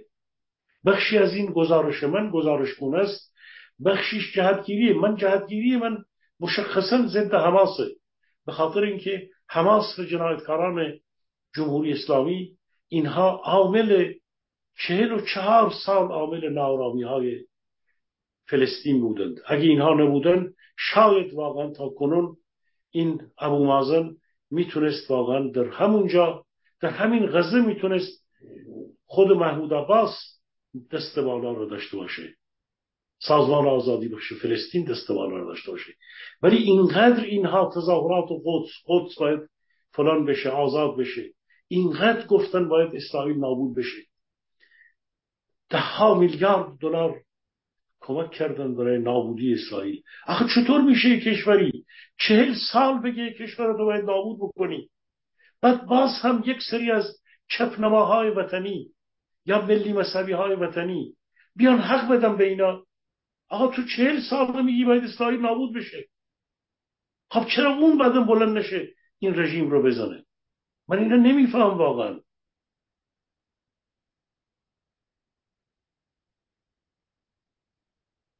معنا این چیه؟ یا شخص دیگری هست که دورانی واقعا مبارزه کرد، تلویزیونی داره، کار کرده. بنده هم حتی در یک دورانی امیدوار بودم که به هر حال جزء مبارزان میهن هست.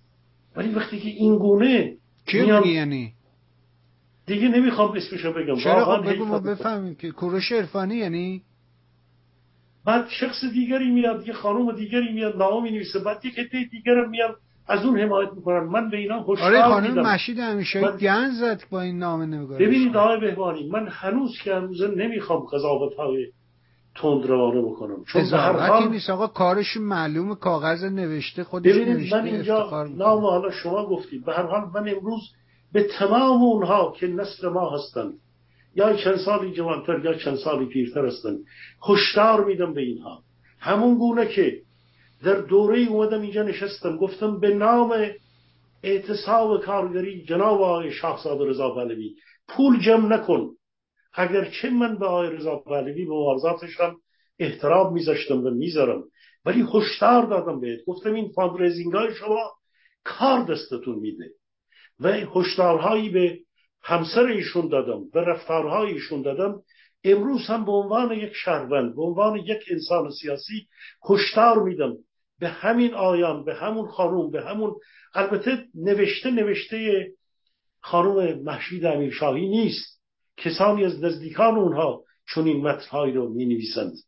این تأخیر این خانوم نیست، سبک کار به هر حال یک جای دیگر بوده، ولی وقتی که تلویزیونی در اختیار این هست، ببینید آقای بهبانی، یک چپ توده‌ای و بخشی از چپ اکثریتی و بخشی از ملی مذهبی‌ها نامه‌ای نوشتند که تماماً دارن حماس را با فلسطین یکی کردن، عین حسن خمینی، عین خاتمی، و دارن از حماس و فلسطین دفاع میکنن.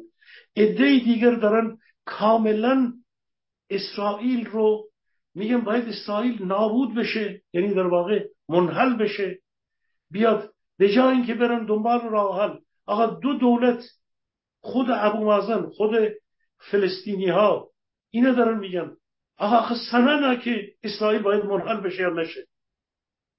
بعد حرفی رو دارن میزنن که در درون حکومتی های دپش طرفدار رژیم تهران دارن میزنن.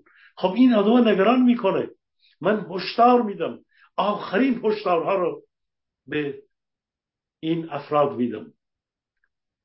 آبروی خودتون رو بیشتر از این نبرید. واقعا شما رو به هر حال مردم یک دوری به عنوان مبارزان ضد رژیم. آقای بهبانی، من یه چیزی رو میخوام دوستانه اینجا بگم، به شما بگم، حالا شنوندگان ما هم دارن اینجا میشنون، اینجا ما جلوی مردم نشستیم.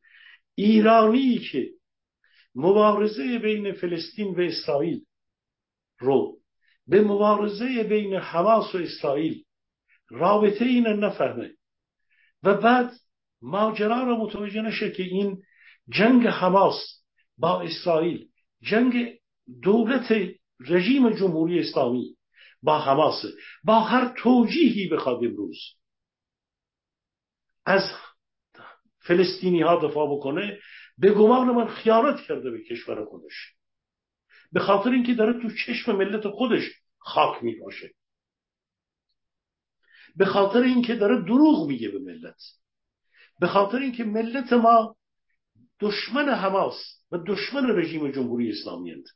اینها مسئله رو اینطوری تو دور میزنن که اسرائیل و رژیم تهران دست نشانده به ارتباط کامل با اسرائیل داره. آقا دیگه این چه چیزیه، معجونیه، از کدوم قوطی مارکشی در میاد، جادوگری در میاد که چون فلان و بیسار بوده تاریخی اسرائیل و رژیم تهران یکی هن، پس رژیم تهران در واقع با امر با اشاره خود اسرائیل داره کاری میکنه که فلان و بیسار بشه. اصلا این جلوی به قول معروف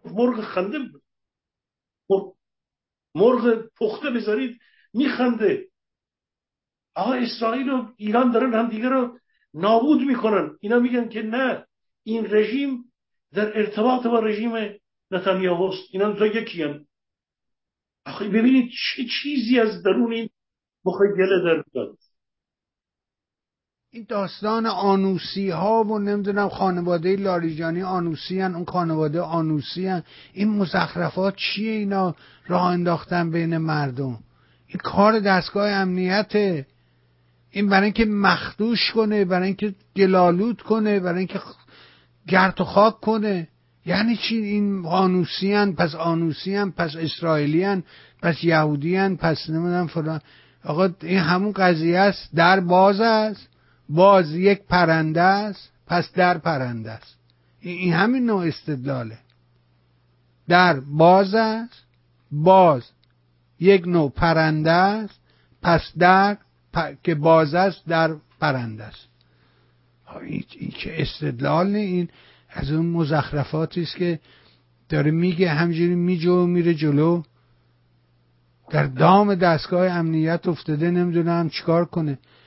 یه بخشیشو میفهمم، قیز به این حکومته، اما داری در و عوضی میزنی، راهو داری عوضی میری، داری گمراه میکنی، گمراه شدی. با هشدار میدم به اینا اگر فکر میکنن که نه تنها آگاهان مردم ایران، آقای بهبانی، فرخ نگهدار، یارانش، همپالیکیهاش، آقای مسعود بهنود، BBC ها، بریتانیای کبیر و دستگاه های اینها سالها علیه مردم ایران توطئه کردند.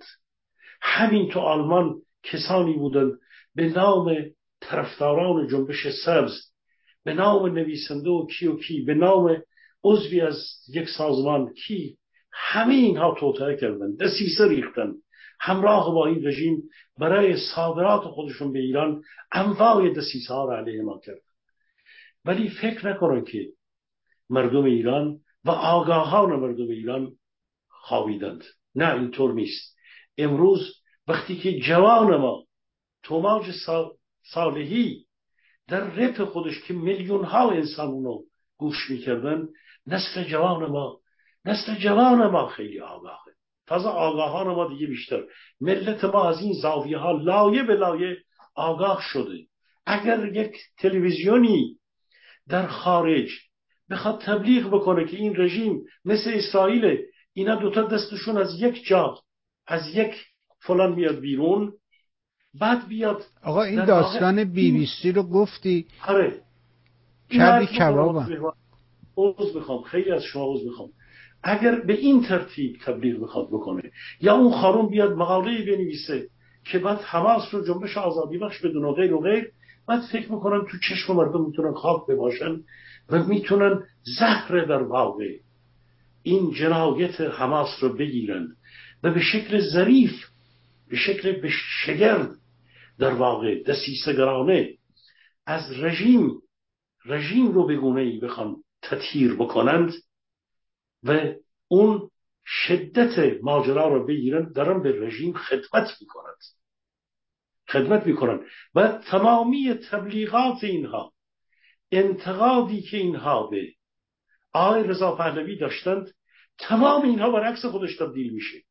من هم به آقای رضا پهلوی انتقاد کردم، گفتم آقا این کار غلطه، ولی اینهایی که بعداً اون گونه انتقاد میکردند که باید مردم ایران مبارزه بکنن، تمام این حرفایی که اینا زدن، اینا هیچ کدوم دیگه فایده نداره. مردم به تمامی وجود اینها شک میکنند.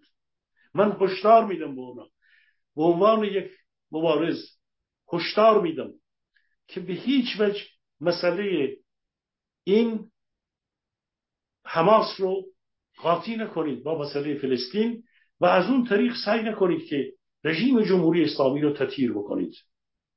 این هشدارم روشن منه به تمام این نیروهایی که اسم روشنفکر و سیاسی و استراتژیست و سازمان نمیدونم جمهوری خواه و حالا فلان خواه و بیسار خواه و چپ سابق و برابری خواه و حالا هر چی اسمشو گذاشتن، از این طریق نمیتونن در واقع اهداف خودشون رو پیش ببرن. دستشون بیشتر رو شده و بعد آبرویشون باخته خواهد شد. آقای بهبانی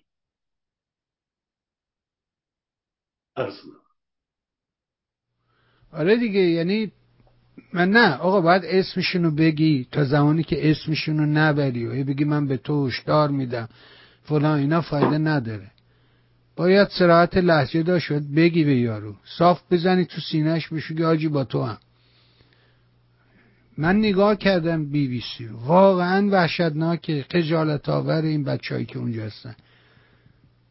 من همین توضیح دادم، گفتم الان برو سایت عربی BBC رو بخون، گفتم سال 1971 50 سال پیش از این 52 سال پیش اینا یه طرحی داشتن که اینا رو که اون موقع 2 میلیون نبودن 250,000 تا جمعیت بودن اینا رو هل بدن ببرن توی شهری در صحرای سینا. انگلیس‌ها مخالفت کردن، انگلیس‌ها نذاشتن. انگلیس‌ها یه جوری اگه بریم واقعا تاریخ تشکیل این دولت فلسطین و اسرائیل رو دنبال کنیم ببینیم اینا کی بودن، چی بودن، چجوری شدن، چجوری. یک کینه چند هزار ساله هست اون کنار. ما هم میگیم جوده، ما هم اونو تو لفظ جوده به کار میبریم. وقتی بهش میگیم یارو جوده یعنی داری تحقیرش میکنی، توهین داری بهش میکنی. این یک کینه قدیمی وجود داره و در ما یه شکلهای دیگه هم هست. سنی، یارو سنیه، نمیدونم فوش بدیم به رهبران و نمیدونم مقدسین اونها، عمر و عثمان و فلان و جشن بگیریم، دنبک بزنیم، اینا یه سوا. ولی بیایم تو بعد از ماجرای جنگ جهانی اول، حضور انگلیس‌ها توی اون منطقه، تقسیم کشورها، یه بخشایش فرانسوی‌ها برداشتن، یه بخشایش هم انگلیس‌ها برداشتن. مثلا لبنان و فلان و سوریه و اینا فرانسویه، اینجا انگلیس‌ها هستن. جنایتی که انگلیس‌ها اونجا مرتکب شدن، اینو تحریک میکردن علیه اون عربه رو، علیه یهودیه علیه عربه انگلیس‌ها میکنن. یه سریال برید ببینید در نتفلیکس هست به نام ملکه زیبای اورشلیم، The Beauty Queen of اورشلیم. برید ببینید چیه، چجوریه. تو همین مناطقی که امروز درگیر جنگ هستن، همینجا رو نشون میده چجوری انگلیس‌ها عربا رو تحریک میکنن علیه یهودی‌ها رو تحریک میکنن علیه اینا. و چجوری نشون میده مثلا یارو عربه رفت تو خونه یهودیه، زن یهودیه رو گرفت، ریپ کرد، تجاوز کرد، یارو صاحب بچه شد ازش. اینا همه تاریخه، مکتوبه. شما نگاه کنید الان همین منطقه خیلی دانشمند دارن فلسطینیا، تو بیمارستان های اینجا، توی آمریکا، توی دانشگاه ها، رئیس دانشکده ها غالبا فلسطینی هستن. فلسطینی ها مردمانی هستن مثل ما، محروم از یه حکومت خوب. شما نگاه کنید ببینید اینا آب ندارن، برق ندارن. چند سال اینا اونجا هستن؟ از 2007 تا الان 16 ساله. رضا شاه ایران رو ظرف 16 سال پشت رو کرد، همه چی درست کرد ظرف 16 سال. اینا فقط تو هتل‌های معروف دنیا رفتن جنده بازی، اینا کاری نمیکنن واسه مردمشون. که همین سازمان ملل که وجود داره این رو ما درست کردیم. ما یعنی نه من نه تو، اندیشمندان ایرانی مثل فروغی، مثل علی اکبرخان سیاسی اسم گذاشتن مجمع عمومی ملل. بعد جنگ جهانی شد سازمان ملل. بابا دست بردارید از این مزخرفات کم بگید، اینا چیزی بهتون اضافه نمیکنه، ضایعتون میکنه، بدتون میکنه. آقای عرفانی نکن بابا، چقدر مزخرف میگی؟ خب من خیلی به تو کمک کردم، وقت بهت دادم، کنارت نشستم، ساعت بهت دادم بیای حرف بزنی. بابا این حرفا رو نزن بابا، این بده بابا، واسه یک قرون دوز. چقدر آدم بدبختی هستی تو، به خاطر 4 تا کلیک بخوری نمیدونم معروفیت نداری. که میگن داداش آرون رفت تو چای زمزم شاشید که گفت من از داداشم معروفتر میشم، تا ابدالآباد اسم من رو میبرن. این که معروفیت نیست که. نمیدونم خرطوخه. بذارید آقا بریم سراغ حرفای خودمون. 1 ساعت و نیم حرف زدیم. اقتصادمون مونده آقای بهبانی. آره بابا برو سر خوابت گرفت اصلا داری چرت میزنی. نه چرت که نمیتونم بزنم. من حرفای شما رو گوش میکنم با قربانت برم محبت داری. ولی بریم بپرسیم این داستان این تغییرات چیه؟ این فتاح و دهقان و اینا رو جابجا کردن چرا؟ مخبر کجا رفت؟ چی شد؟ چه اتفاقی افتاد؟ حضور شما بسیار مهم. اجازه بدید من پس اول فشرده یک صحبتی گزارشوار بگم، بعدم حالا این قسمت‌هایی رو هم تفسیر میکنیم. ببینید آقای بهبانی، اول اینکه بانک جهانی، صندوق بین‌المللی هشدار دادند که جنگ خاورمیانه اگر تشدید بشه تا همین الان هم کلی ضربه زده به مسائل، اگر ادامه پیدا بکنه. من قبلا هم به شما گفتم قیمت نفت میره بالا و حتی بالای $150 میره که شما اون روز خیلی جا خوردید، حقم داشتید. گفتی الان که هیچی نشده، قیمتش $80-90 بود. ما اینجا در آمریکا وضعیت اینطوری داریم، آلمان، اروپا. ولی به هر حال این جنگ میتونه مسائل زیادی به لحاظ اینکه رکود دیگری رو بعد از این ماجراهای کرونا که خودش جهان رو تکان داد و مسائلی که جنگ اوکراین که یک بحران دیگر انرژی رو، نفت رو ایجاد کرد. گفتم در قسمت قبلی امر ژئواستراتژی جناب آقای بهبانی، شنوندگان ارجمند، با مسائل مربوط به اقتصاد، انرژی، امنیت و مسائل گوناگون مالی، قدرت‌های در واقع کشورها و سپس همراه به اونها با نیروهای لوجستیک نظامی مربوط میشه. ولی هیچ استراتژی بدون این عوامل چندگانه نمیتونه تنظیم بشه و هر گونه ضربه‌ای که وارد بشه به خصوص به مسئله انرژی و یعنی جنگ در واقع سبب میشه که انرژی یک عامل مهم در جهان و تعیین کننده است. انرژی هم همین بشکه‌های باروت نفت که شما ببینید اگه جلوتر بریم حدود 17 میلیون بشکه نفت روزانه از این تنگه هرمز عبور میکنه. 1/5 نفت دنیا از این طریق میره. اگر این تنگه با بحران روبرو بشه، حتی چند روز با بحران روبرو بشه، یک فاجعه وجود میاد. این که بعدن چین چی میشه، روسیه چه کار میکنه، اینا رو ما فعلا کار ندارم. اگر مشکلی در اینجا وجود بیاد، شما 17 میلیون بشکه در روز، فقط همین یک قلم کلی ماجراست. اما هشدار بانک جهانی و صندوق بین‌المللی پول این که سبب میشه که روند و فرایند توسعه و حتی توریسم، گردشگری و اقتصاد در واقع منطقه دچار مشکل بشه، این یه هشدار بزرگه.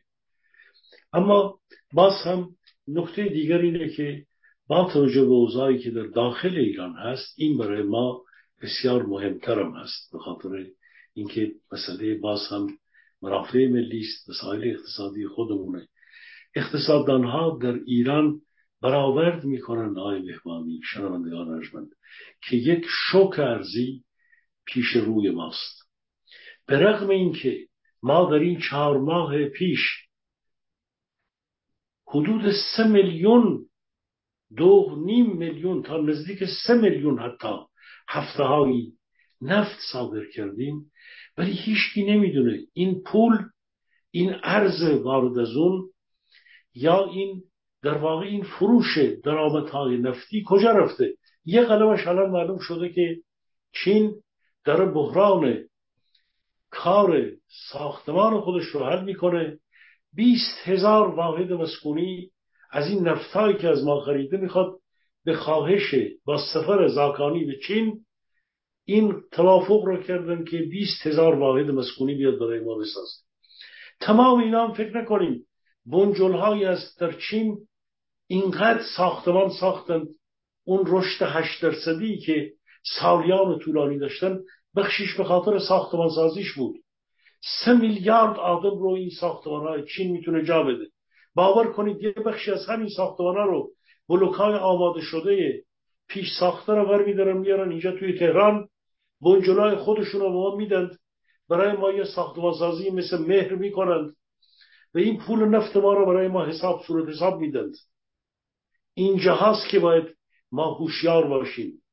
اینا رو فردا ژورنالیسم خبری میگیره، اقتصادی میگیره، اینا رو میگه، ولی این همونه، این اون رابط است. این 1,800,000 بشکه‌ای که ما در این چند ماه 3-4 ماه اخیر به چین فروختیم، رد پای این دلارها رو باید الان گرفت. باز به گزارشی قابل اعتماد هست، چون از چندین منبع هست، نه دیوان محاسبات، نه کمیسیون تلفیق مجلس، نه کمیسیون اقتصادی مجلس، نه کمیسیون پژوهش‌های مجلس، هیچ کدوم نمیدونن این پول نفتی که فروخته شده دست سپاه پاسداران بود، دست اقتصاد، دست آقای پرویز فتاح بود، دست مخبر بود، دست اون یکی دهقان حسین دهقان که الان بنیاد مستضعفان رو سیدعلی داده بهش، مال پدر و عمش رو داده بهش. ما هیچکی نمیدونه که این پولها رو چه بخشش رو پاسداران خوردند و چه بخشش رو دولت پول اینا رو کجا برده. حالا گاهی اون همتی میاد یک اعتراضی میکنه و غیر ذالک.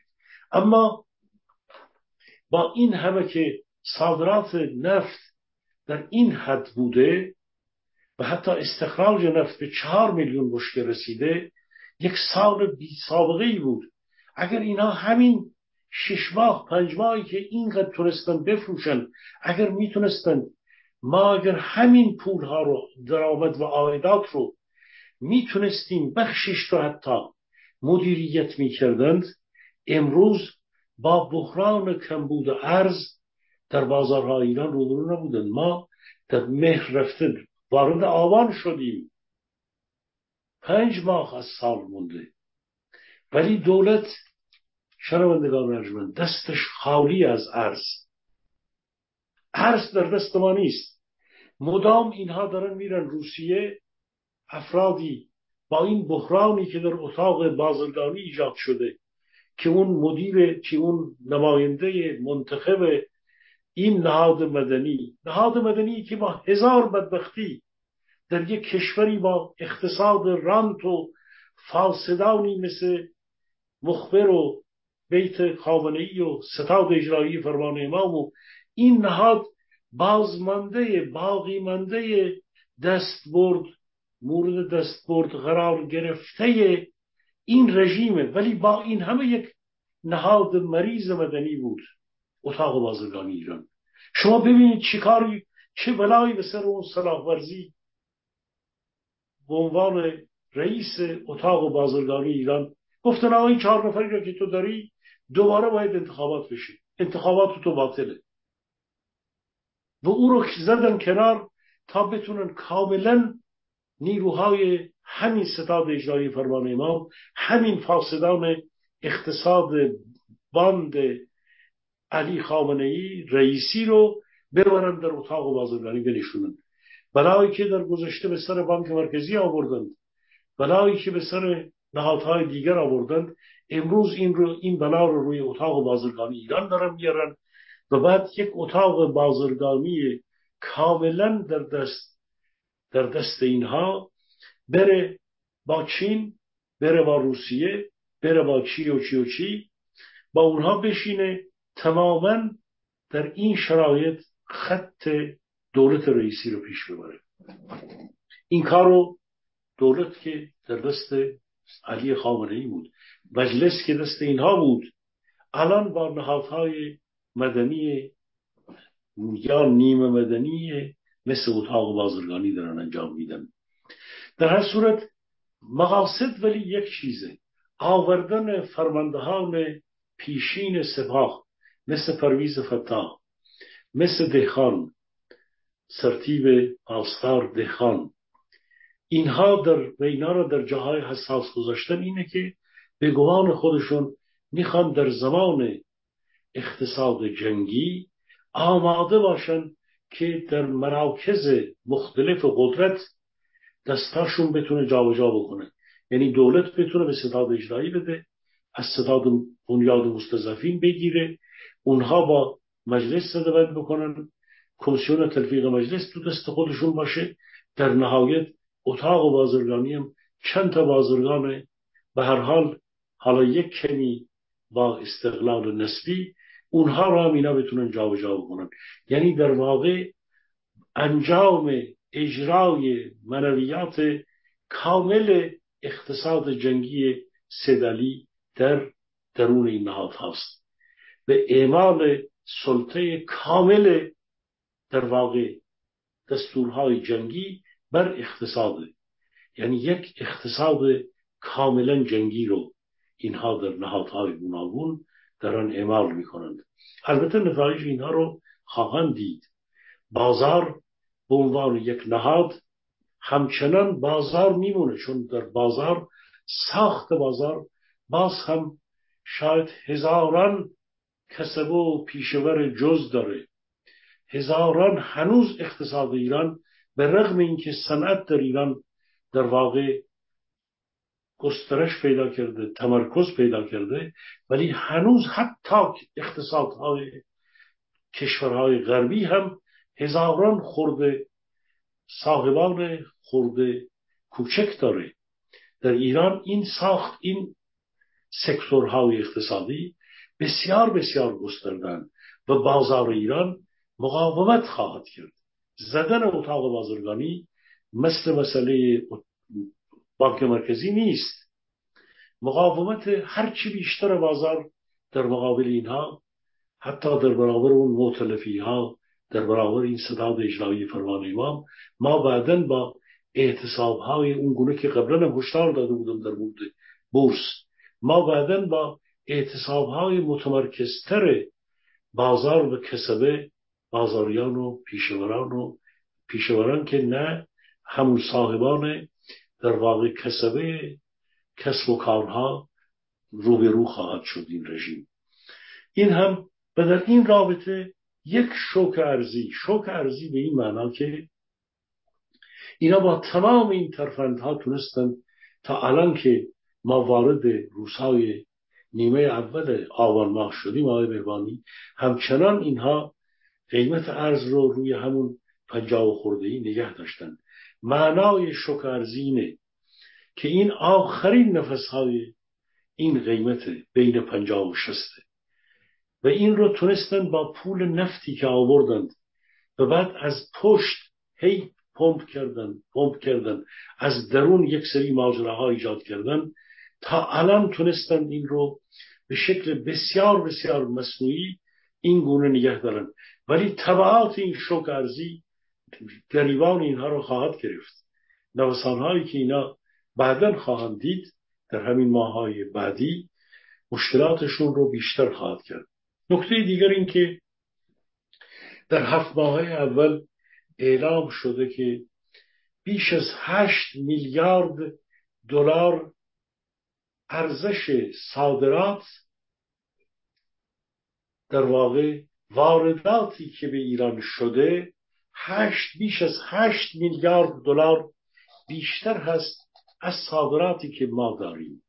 یعنی تراز تجاری ما، چون ارزش درآمد حاصل از صادرات ما کمتر از واردات ما هست، این حدود 8 میلیارد بیشتر برآورد شده. اگر تا پایان سال بخواد بشه به یک رقم 16 میلیارد دلار خواهد رسید، مگر اینکه دوباره درش دست ببرن و گزارش‌های جعل بدن، مرکز آمار، بانک مرکزی، دولت با هم دست‌ویکی بکنن و این ماجرا رو به هر حال گزارش غلطی باز ارائه بدند. همون گونه که در مورد رشد اقتصادی گزارش غلطی به این ور و اون ور دادند، حتی خاک در چشم بانک مرکزی و صندوق بین‌المللی پول کردند. ولی با رقم 16 میلیارد دلار حدوداً تخمینی که امروز میزنیم، کاهش تراز تجاری امروز با پول 1 دلار 50,000 تومان، این عدد 360,000 میلیارد تومان است. یعنی در واقع دولت 360,000 میلیارد تومان کسری تراز تجاری داره. این رقم رو داشته باشید. کسری تراز بانک ها رو در فرصت دیگری خواهم گفت، اما کسری تراز کاهش بودجه و تراز بودجه هم خودش یک رقمیه که اگر پارسال 1401 رو بر طبق گزارش‌های گوناگون حدود 650,000 تا، در نهایت گزارش‌های اومد گفت که این 400 خورده هزار میلیارد تومان نبوده، بلکه بیش از 650,000 میلیارد تومان بوده. با توجه به اینکه درآمد نفت امروز گم شده، ما به رغم این تمام این صادرات نفت هیچ جا این ثبت نشده و این میلیاردها رو پمپ کردن در منطقه. وزارت دفاع حقوق سپاهیان و نظامیان و امنیتی کاران و بعد دادن به حسن نصرالله ها و خرج این جنگ حماس و خرجهایی که در سوریه کردند و اینها، این پولایی رو که گرفتند تمام اینها رو خرج کردن آقای بهبانی و بخشی رو هم گم و گور کردند، در یک گوشه‌ای فعلا گذاشتن ولی نیاوردن در کاسه دولت، چون هیچ کس نیست که اینها مسئولیتی حس بکنن که بهش گزارش بدن. مجلس و دولت با هم در دعوان، هیچکی نمیدونه این درآمد نفت به کجا رفته، به کدوم مرکز ریخته. به خاطر این ما با یک کسری هزار یعنی 1 تریلیون تومانی روبرو خواهیم شد. حدود تخمینی که بر مبنای این سریهای زمانی بودجه، میزان هزینه بودجه عمومی که 2,000 میلیارد 2 تریلیون تومان هست، مثل پارسال که 1,500,000 میلیارد تومان بود و تقریبا حدود نصفش 45% کسری تراز بودجه بود، امروز هم حدود نصفی از هزینه یا بودجه عمومی ما اینها کاهش تراز بودجه خواهند داشت. این تخمین رو من اینجا امروز میزنم، چون درآمدهای نفتی معلوم نیست. درآمدهای مالیاتی رو خودشون گزارش کردن، گفتن بخش بزرگی از این درآمدها وصول نشده، با توجه به اینکه اومدن حقوق نظامیان رو، سپاهیان رو، کارمندان دولت رو 42% میخوان اضافه بکنند. خب این پولا باید از کجا بیاد؟ بودجه عمومی دولت تأمین نمیتونه بکنه به کاهش تراز تجاری هزار میلیارد تومانی خواهد داشت.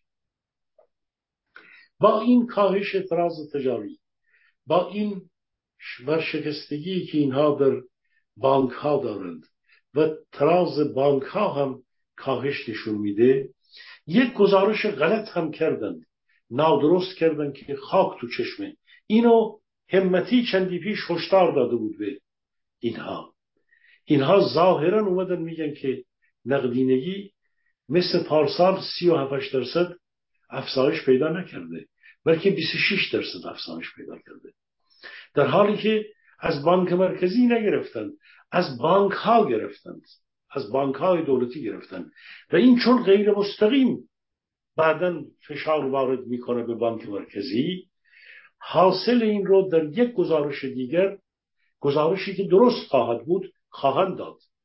گزارش کردند که پایه پولی که بخشی از نقدینگی هست 42% افزایش پیدا کرده، اما کل نقدینگی به خاطر اینکه آقای رئیسی و آقای نمیدونم مخبر و اینها خوب تونستن مدیریت بکنن، ادعا کردن که 26% افزایش پیدا کرده و این یک دروغه، یک جعل خبری هست و یک حسابسازی هست و حاصل این از طریق اون کاهش تراز تجاری و بعد فشار دولت، بانک های دولتی به بانک مرکزی، بعداً دوباره میان میگن نه آقا حجم نقدینگی بیشتر از حتی پارسال، یعنی بیش از 37-8-9%، حتی از مرز 40% هم کل نقدینگی بیشتر افزایش پیدا کرده.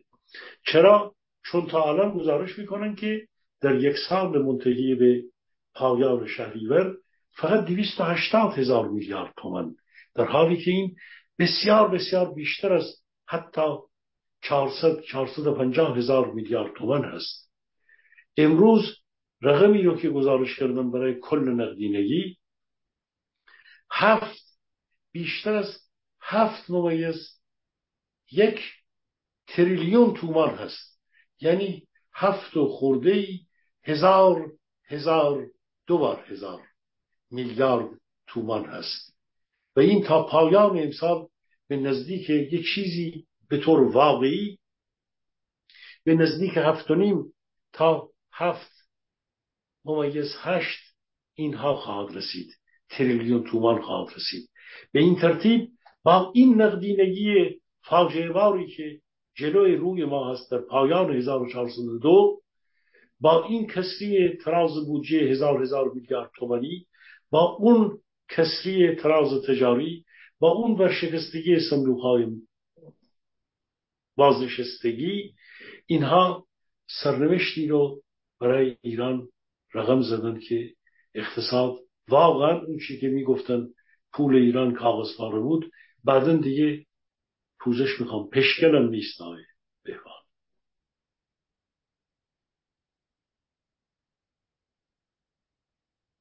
ولی من هنوز پاسخمو نگرفتم. مخبر کجا رفت؟ مخبر چی شد این وسط؟ این فرمان امامو برداشتن، اون رئیس مگه این سازمان نبود؟ مخبر جناب مخبر سر جای مخبر مشاور اول، معاون اول رئیسی است. نه رئیس ستاد اجرایی مگه نبود؟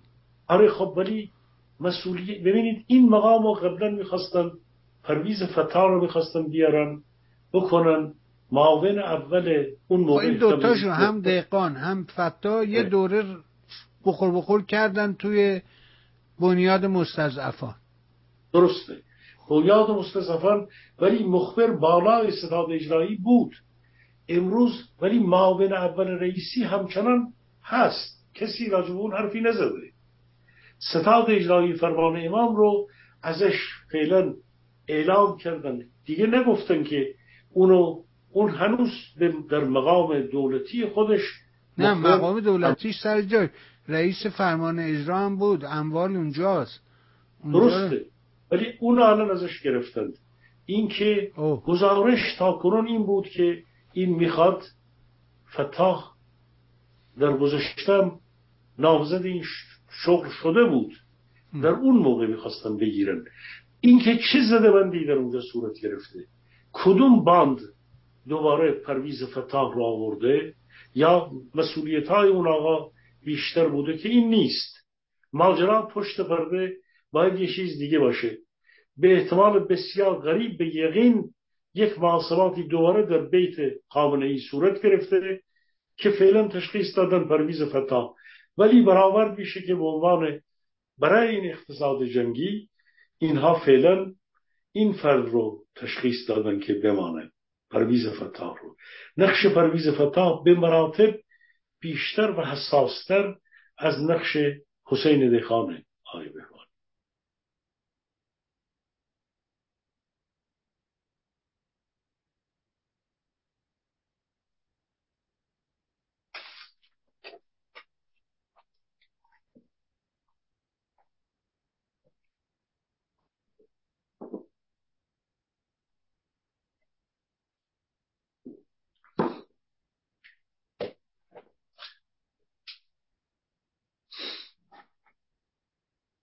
یعنی اسوانیا گرفتن از دست دسوولیا، اینجوری بگو. فعلا اسوانیا یکی از دسوولیا جلو افتادن. یه گزارش کوتاه بگم تا قبل از اینکه یادم بره. سفرهایی که مقامات اقتصادی، مسئولین اقتصادی مدام به روسیه میرن و برمیگردن، اون چیه؟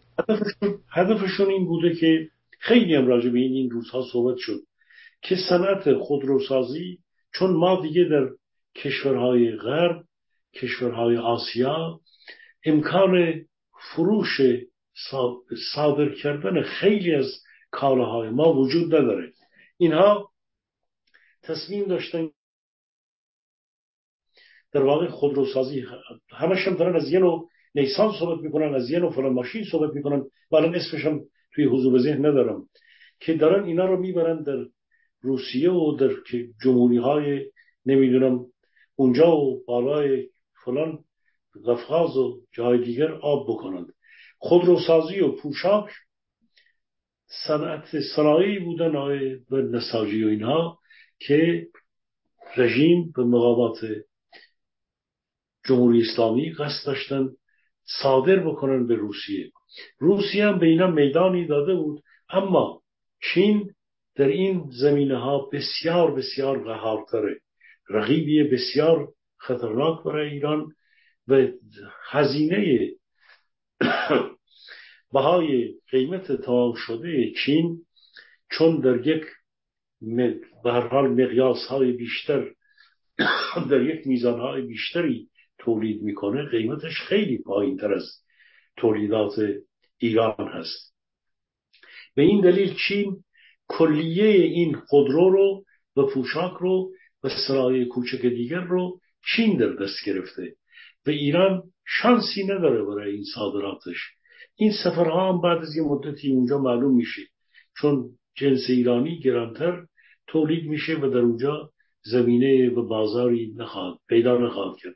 یعنی وعده وعیدهایی که پوتین به اینها داده عملاً در دست چین میفته و این شانسی این رو برآوردهایی است که در خود داخل صورت گرفته و در دنیای اقتصاد، در تجارت نیوز، در اقتصاد نیوز، در اینجور سایت های داخلی این برآوردها از اونجا گزارش شده. آقای بهبان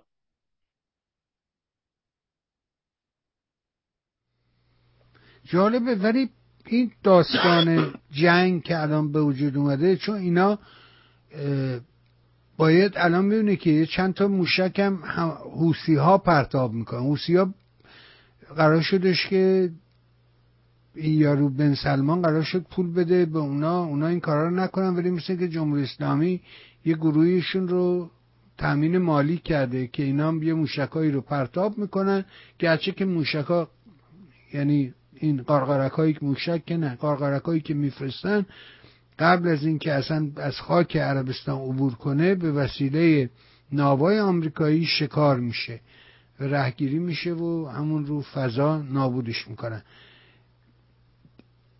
این تأمین مالیش چجوریه؟ از چه راه اینا انجام میده؟ میدونی که آمریکاییان به چینی‌ها فشار آوردن که سلو داون، دیگه زیاد از ایران قرار نیست نفت بخره.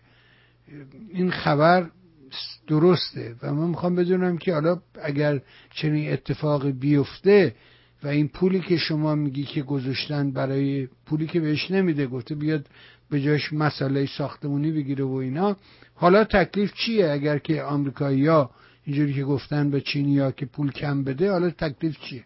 نفت نخر چه اتفاقی خواهد افتاد؟ اگر شما به فضای مجازی توجه بفرمایید، در این روزهای اخیر گزارش‌های مختلفی اومد در فضای مجازی که در یک دوره رژیم میتونست با چمدان‌ها 22 میلیون دلار فلان تاریخ، یا اینکه اینا سفر میکردن با چمدان پول میبردن در جای گوناگون، به سوریه میبردن، به عراق میبردن، یا از یه طریقی به هر حال به لبنان میبردن. ولی الان گزارشی که آخرا اومد میگن که آقای بهبانی که ترکیه در این پولشویی ها، ببینید ترکیه‌ای که الان عرض کردم به اسرائیل روزانه 200,000 بشکه نفت میفروشه، با قطر در ارتباطه، بانک های ترکیه‌ای راحت پولهایی رو که از ایران به ترکیه وارد میشه رو با قطر میبره. اونجا هم آیون توی اونجا شما الان گفتید توی هتل های نه 4 ستاره نه 5 ستاره 7 ستاره توی قصر داره زندگی میکنه. آدمی که از یه طبقه پایین بوده، اسماعیل هنیه 60 سالش، حدود 20 خورده ای سال 30 سال پیش یک دانشجویی بوده که یه مدتی دستگیر شده، خودش با یکی از رهبران اون الزهار نمیدونم فلان نزدیک کرده، یه دوره زندان بوده، اومده بیرون، یه دورانی غداره بسته، بعدم رفته اون توی اون تونلا، به هر حال یه دوره اونجا بوده، دستجات چری که توی این تونل ها رو سازمان داده، یه روزی هم شده الان مولتی میلیونر. خب این یه پاش توی ترکیه است، یه پاش توی قطره. اگر تازه فکر نکنم سالانه یه بار بخواد اون نمایندگان خودش، این که نمیره داخل اون تونل ها بشه، که اگرم توی هتل های چند ستاره غزه میرفت، به هر حال مولتی میلیون ها رو پول ها رو در اونجا داشت. خب این آدم این پول از طریق ترکیه به قطر انتقال میدادن، از قطرم با افراد خودشون به غزه منتقل میکردن. آقای بهبانی، پول، گزارش ایران این بوده که سالی 150 میلیارد، سالی 150 میلیون دلار میداده. یه گزارش دیگر این بوده که در این اواخر 350 میلیون دلار شده بود. خب 10 سال رو برابر کردن، گفته شده 1.5 میلیارد دلار. 1.5 میلیارد دلار شوخی نیست. شما بیا 1.5 تا 2 تا 3 میلیارد دلار ثروت رو، حالا چقدر به حزب الله دادند سر به آسمان میزنه، چقدر به سوریه دادن. پول رو همین رژیم، تازه اون پول تو جیبی ایناست، پول سلاحایی که رفته، حالا از طریق دریا رفته، از طریق خاک، از تونل های تا یک جایی توی مصر می بردن، از زیر اون تونل ها. گزارش هست آقای مهوانی که از سال 1980 اون تونل های شبیه تونل های سرزمین ویتنام رو از طریق صحرای سینا 1980 شروع کرده بودن فلسطینی‌ها این تونل ها را زدن، ولی اینا تا یه حدی رشد کرده بود. در این 15 سال بود که من اشاره کردم با تکنیک بسیار بسیار بالای مترو سازی که ایران بهش دسترسی پیدا کرد، که خود پسر هاشمی رفسنجانی یکی از مدیران مترو بود. از زمانی که این از 25-30 سال پیش مترو رو از فرانسوی‌ها تکنیکش یاد گرفتند و در تهران زدند، همین تهرانی که با مشکلات زیاد ریزش و تونل های نمیدونم چی و چی و چی روبرو بودن، از همون زمان که تهران داشتن مترو درست میکردن، رفتن اونجا براشون تونل نظامی درست کردن. حالا این آقای اسرائیلی که میگه اینقدر قویه، که حالا ندهی میگن که آقا این دیگه مثل قدیم هم قوی نیست، اینا خواب بودند.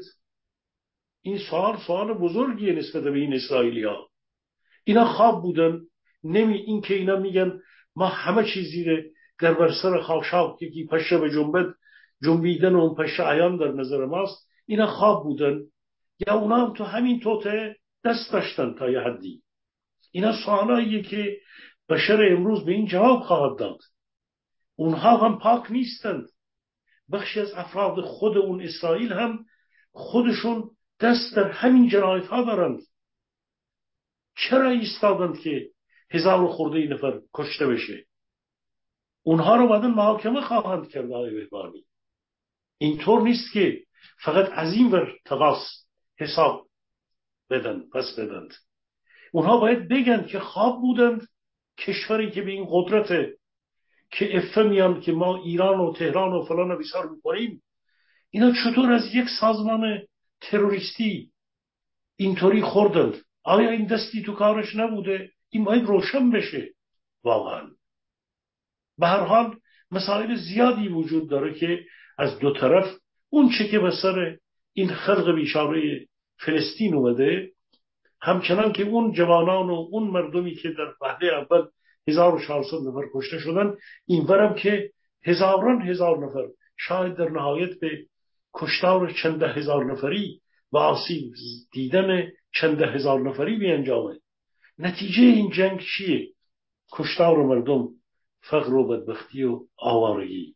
در هر صورت من اینو میخواستم با اگر اینجا به اینو یک نقطه‌ای بذاریم، یک اشاره‌ای هم راجع به سیاست داخلی خودمون داشته باشیم جناب بهبانی. خب ما امشب همیشه باید بالاخره پایان برنامه با این تفسیر سیاسی شماست دیگه. بفرمایید میشنوید.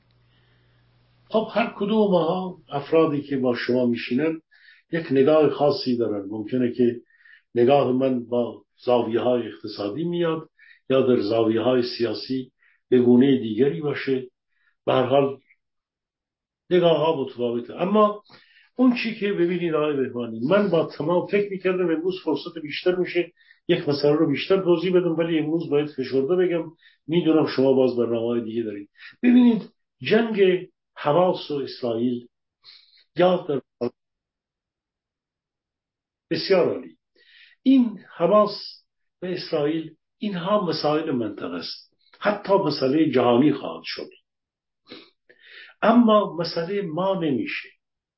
اون چه که مربوط به ایران ما میشه، با توجه به تمام این محاسبات، با توجه به اینکه ژئواستراتژی منطقه و خاورمیانه به طور مستقیم در مبارزه ما به هر حال نیروهای سیاسی یا اپوزیسیون اگه اسمشو بتونیم بذاریم با رژیم مربوط خواهد شد، با توجه به اینکه اون مبارزه ما را تحت تاثیر قرار خواهد داد، با توجه به اینکه اگر رژیم ضرباتی ببینه، مردم ممکنه، چون مردم با رژیم تهران، رژیم جمهوری اسلامی همراه نیستند. من این روزها بسیار کوشش کردم بگم به اون دو عاملی که اشاره کرده بودم، هم به لحاظ اقتصادی و هم به لحاظ اینکه مردم پشت این رژیم نیستند. رژیم نمیخواد وارد یک جنگ نوع کلاسیک، که البته الان دیگه اون جنگ ها وجود نداره. البته ای به می جمله بگفتی هنرش نیز بگوی. ما داریم تلویزیون ایران اینترنشنال چندین جوان بسیار بسیار خوشفکر داریم که اینجا ما همش انتقاد میکنیم، چند تا هم خوبشو بگیم. افرادی یک مقدار جوانترها، البته اونا در کار خودشون بسیار تحصیل کرده، و افرادی مثل آقای فرزین ندیمی، آقای حمید آقایی، آقای شاهین مدرس، این نسل در واقع تحصیل کردگان در دانشگاه‌های جهانی، آقای بهبانی، اینا بالکل نگاه دیگری دارند. نگاه اینا، من دنبال میکنم این نیروی که یک نسل یا یک نیم نسل از ما، الان یه نسل اینا از ما جوانترند، اینها به شکل علمی با ماجرای امنیتی و نظامی و ژئواستراتژی و ژئوپلیتیک خاورمیانه برخورد میکنند. واقعیت اینه که من خیلی دنبال تحلیل های اینا بودم به اینکه اینا در سری های زمانی حرفاشون انسجام داره یا نداره. اول اینکه اطلاعات بسیاری دارن و تحلیل های بسیار خوبی میدن. من گاهی اوقات واقعا حس میکنم که اینها کمک بزرگی هست، اما به هر حال نگاهاشون هم یه مقدار تفاوت داره با هم دیگر. این از این نظر گفتم که اون چیزی که خوبه، خب آدم باید به هر حال خوبیش هم بگه دیگه. ما همش انتقاد که نمیتونیم بکنیم، که واقعیت باید گفت. و تحلیل هایی که این چند نفری که اسمشون رو بردم، تحلیل های بسیار خوبی از اوضاع، یا حتی مرتضی جان انواری خودمون، دوست مشترک ما که از مناسبات بین المللی صحبت میکنه، مسائل رو دقیق میبینه، توضیح میدن ایشون. بنابراین اون چی که وجود داره اینه که اما به رغم تمام این تحلیل ها، این که در اونجا چه حوادثی در ماه‌های تاکنون اتفاق افتاده، در این 25 روز جنگ و یا در ماه‌های دیگر، چه مدت این جنگ بمونه، آیا 8 ماه 1 سال میمونه این جنگ؟ اگر 8 ماه و 1 سال بمونه تبعات بزرگی داره و ما یکی از کشورهایی هستیم که بیشترین آسیب رو خواهیم خورد. بذارید از اینجا شروع کنم. ادامه این جنگ، آقای بهبانی، تمامی تحریم‌های نسبت به رژیم رو، چون احساس این که نیابتی‌ها بیان پول داشته باشن و بعد هی برای توی اعصاب آمریکایی‌ها برند. ببینید الان ارتش بریتانیا، نیروی دریایی بریتانیا اونجاست.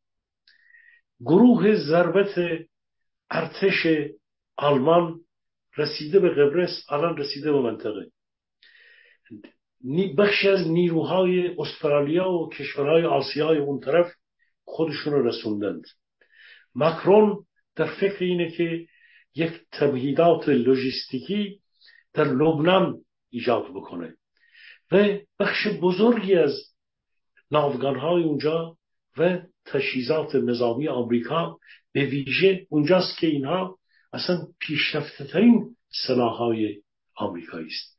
اینها تحریم رو اگر در این 2 سال، در این 1 سال اخیر به ویژه اگر باز کرده بودن و دست چین باز شده بود، به یقین، به ضرس قاطع میگم، این جلوی اینو خواهند گرفت و وضعیت اقتصادی ایران واقعا پنچر خواهد شد و دیگه ایران نمیتونه برگرده مثل مجمع 78مین مجمع عمومی باز خاک تو چشم اینا بریزه و دیگه نمیتونه، بهش اجازه نمیدند که جریان تسلیحات اتمی رو پیشتر ببره. اگر دست به این کار بزنه، به یقین از درون یک انفجاراتی یا از بیرون یک آسیب‌هایی بهش خواهند زد. بهش اجازه نمیدن. باش مباشات کردن، باش مذاکره کردن، باش همه کار کردن، براش تحریم‌ها رو شل کردن، ولی دیدن حاصلش جریان حماس در اومد و نابودی اسرائیل. قصدی که اونا داشتند، قصد داشتن واقعا که ضربه بزرگ بزنند. بنابراین دیگه این امکانها نیست. تحریم تشدید خواهد شد. از این رو ما باید هر محاسبه‌ای که می‌کنیم، هر شطرنجی رو که زیر نظر می‌گیریم، باید حاصل خانه‌های شطرنج رو، یا به قول این جوانترهای ما، ریاضی خونده‌های ما، هر ماتریکسی رو، اگر یک ماتریکس 2x2 داریم که در محاسبات امنیتی و نظامی و ژئواستراتژیک میان حساب میکنند که این ماتریکس های در واقع خودشون رو توضیح میدند، ماتریکس ها به این شطرنج، به زبان ساده تر بگم، این شطرنجی که در خاورمیانه خواهد شد، آخر سر یک خونه این شطرنج ما رو اونجا اینها کوشش میکنن و این کوشش منطقه‌ای است. از مصری که با اینا بازی کرد، نیروهای اخوان المسلمینی که در اونجا هنوز هستن، تا اردن، تا عربستان، تا کویت، تا امارات، تا بحرین، همه اینها علیه رژیم جمهوری اسلامی هستند و همه اونها خواهان نابودی حماس هستند. اینجاست که بیشترین آسیب رو این رژیم خواهد دید و تا زمانی که این رژیم بمونه، بیشترین آسیب و ما ملت ایران خواهیم چشید و حس خواهیم کرد و فقر و بدبختی و فلاکت و بیماری و نابودی ایران بیشتر و بیشتر خواهد شد. اگر کسانی فکر می کنند که جلوی خشم علی خامنه ای رو بگیرند، مثل حسن خمینی، مثل محمد خاتمی، ظریف البته هشدار داد به خامنه ای، گفت اگه جلوتر برید اینها حمله وسیع‌تر خواهند کرد. اما اگر کسانی هنوز فکر میکنن که با سازش، با عطوفت با علی خامنه ای، با هسته سخت قدرت، اگر چاپلوسانی، لابیهایی، فاسدانی که در همین BBC و غیر ذالک چمپاتمه زده بودند، یا در بین سازمان‌های مثل حزب توده و اکثریت و لاشماشای اونها هنوز هستند، خانم رقیه دانشگری که البته اینا اعدادی نیستند، هیچ جایی اینا به حساب نمیان واقعا، یا اونایی که خورده چپتر میزدند، در ظاهر چپتر میزنند ولی میرن در این شرایط باز هم دارن از حماس به گونه‌ای دعوت میکنن. این همون فاجعه‌ای هست که اون موقع جوان بودند از انقلاب و ارتجاع 57 دفاع کردند. این همون فاجعه است. البته خوشبختانه خدا رو، ایزد بزرگ رو 100 بار شکر که ایران دیگه ایران اون زمان نیست و نسل‌های ایرانی هم نسل‌های اون دوران نیست که فریب 4 تا آدمی رو بخورن که حزب توده بود، یا 4 تا آدمی رو بخورن که مثل فردوس بود، یکی در شاه بود، در نظام پیشین شاهنشاهی بود ضربه میزد، یکی هم در این طرف بود ضربه میزد، که آخر ایران رو به این سرنوشت رسوندن. ایران امروز دیگه ایران اون روز نیست. نسل‌های ایران آگاه شدند، اما هر شطرنجی که در منطقه میشه به طور مستقیم در ایران تأثیر میذاره. اون چیزی که ما میدونیم چون رژیم قادر نیست پیش بره، ولی به هر حال در یک جا در این بطلاق سقوط میکنه. رژیم دیپلماسیش به بنبست روبرو شده. رژیم میخواست اسرائیل بزنه، میخواست در اون زمان سلاح اتمی رو به 80% تسلیحات و غنیسازی رو رسونده بود که باج بگیره. بازی یک طرف تنش زدایی، یک طرف تشنج آفرینی رو دوتا رو با هم برد که خاک تو چشم خاورمیانه بپاشونه، از بایدن امتیاز بگیره. این شکست خورد. الان هم از یه طرف میخواست با نیابتی ها بزنه که آمریکا گوشمالی سختی به این خواهد داد. اینم شکست میخوره. برای افرادی از تندروان این رژیم این خواهد ماند، به خاطر فشاری که روسیه به اینا خواهد آورد، اینه که بخشی از این رژیم به جنون و دیوانگی رسیده. امکان داره در یک جا جنگ ها حاصل اشتباهات دولت ها هست و تندروی ها هست. هیچ کس امروز نمیتونه بگه که هیچ جنگی، هیچ تصادمی صورت نمیگیره. کجا اینا تو نرو ارتش آمریکا میرند؟ کجا تو نرو اسرائیل میرند؟ توی اعصاب اونها میرند که اونها هم بلندشن 6 تا نقطه اینا رو بزنن در تهران و در جنوب و در جاهای گوناگون، بیت اینها رو بزنن. یک جایی به هر حال اون یارو گفته بود، اون سناتور اسکات به علی خامنه‌ای گفت آیت الله چیزهای مورد علاقه شما را خواهیم زد. چیزهای مورد علاقه شما را خواهیم زد. سد مشتبه شو خواهند زد. آیه بهبانی در مورد حاج قاسم هم هشدار داده بودند. بعد حاج قاسمشون رو به هر حال به قول جوانای ما کتلت کردند. این ماجرا اینطور نخواهد بود که اینا همواره بتونن به خودشون مسلط باشند. تا یک جایی افراطیون این رژیم پیش میرن. همین الان که گفتن که این یارو رفته لبنان، سرنوشت او چه خواهد شد قانی باید دید. به هر حال این ماجراها اینطوری نمیمونه. یک جا ممکنه این تصادم‌ها بیشتر بشه و اینا در بطلاق خودشون خود براندازی اینها در این تصادم‌ها هم معنا پیدا میکنه.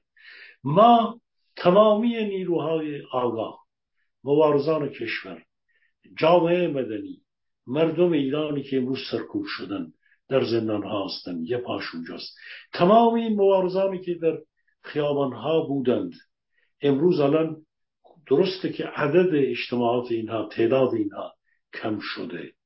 تمام نیروهای جامعه مدنی ما، شما در آغاز اشاره کردید به پزشکان بسیار خوب، به اون جامعه روانشناسان و اینها، این جامعه ها بسیار بسیار فعالند.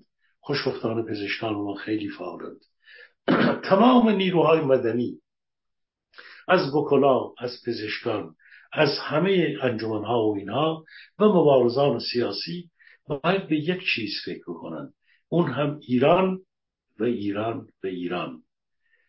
امر این که آقای رضا پهلوی رهبر بشه، یک جمهوری خواه بیاد جلو بیفته، خانم یاسمین پهلوی بره با حرفای سطح بسیار نازل خودش بره حزب ایران نوین درست کنه، 200 نفر و 50 نفر رو در بروکسل جمع کنه، اینا همه اینها حاشیه است.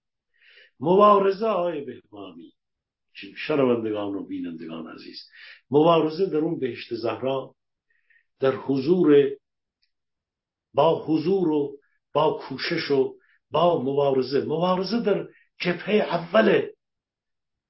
اول صف اول در ایرانه و نسرین ستوده ها، نرگس اسکندری ها در زندان، اونها در ایران مردم چند میلیونی رو به میدان خواهند کشید و کسی که میگه آقای رضا پهلوی بیشترین شانس رو داره اشتباه میکنه. کسی بیشترین شانس رو داره که جلوی مردم ایران باشه و از مبارزه مردم ایران حمایت بکنه و بعدم بره زندان، نه اینکه بیاد اینجا بشینه بره یه جای 4 تا شعار فلان بده، یک جا بیاد بگه که هنوز چپ‌ها و کمونیست‌ها عامل تمامی هستند. خب اینجور شعارها یعنی تفرقه. ما امروز باید از تفرقه دوری بکنیم. من در قسمت قبلی گفتم کسی که با آقای رضا پهلوی میگه رضا اورشلیمی، این تفرقه اندازه. آقای بهبانی میخواد آقای ایکس آقای ایپسیلون باشه.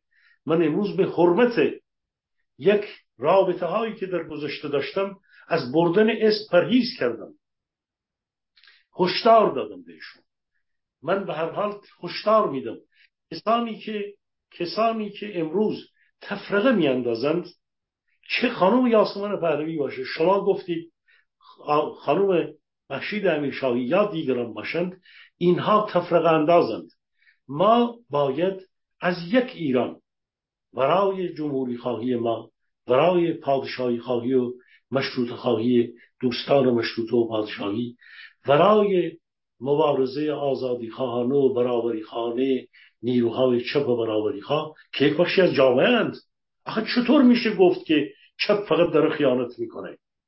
آخه اون چپی که به نام چپ، اون علیزاده خائن لابی بی بی سی، اون چپ نیست، اون یک لابی فاسد علی خامنه‌ایه که در اونجا نشسته. آموزگارانش کی بودند؟ آقای بهنود بوده، آقای فرخ نگهدار بوده، اون مردک مهاجرانی بوده. نه، هر زمین توده‌ای بوده دیگه آقا. خب نه بابا، بچگی یه کاری کرده، این که دلیل نیستش که. من اینا رو چپ نمیدونم، من همین نه دیگه ما هم راجب اینا حرف نمیزنیم، راجب چپولا حرف میزنی، راجب اون عقب افتاده. آقای بهبانی بذار من این چون خیلی حساسه، خیلی بله. ببینید من خودم پیشینه من یک فرد چپه، من یک چپ ملی، یعنی هم ملیگرایم، ایران رو دوست دارم. در جوانی اگر چپ نباشی به قول اون جمله معروف قلب نداری، و اگر در پیری بخوای گفتن مغز نداری. من امروز من 30 سال یک بنگاه دارم، یک خرد در واقع کارآفرینم. 30 سال این کار رو کردم. میدونم که باید ثروت رو تقسیم کرد، باید پول رو، باید کارمند داشت، باید کار کرد، نه فقر رو با شعار. بخشی از چپای سابق ما فقط میشینن حرف میزنن و خودشون حتی در فقرن، حتی شغلم ندارن. آقای بهبانی همینطوره. من این جماعت رو کاری بهشون ندارم. حرفای اینها، شعارهای اینها، صحبتهای اینها رو اصلا ما در حاشیه میبینیم. اینا اصلا دلیل این نیست که ما بیم بگیم که چپ بده. که گفت چپ بده؟ ارزم میگی من با شما حرف نمیزنم. نمیدونم عزیزم، بعد مشخص بگیم آخه.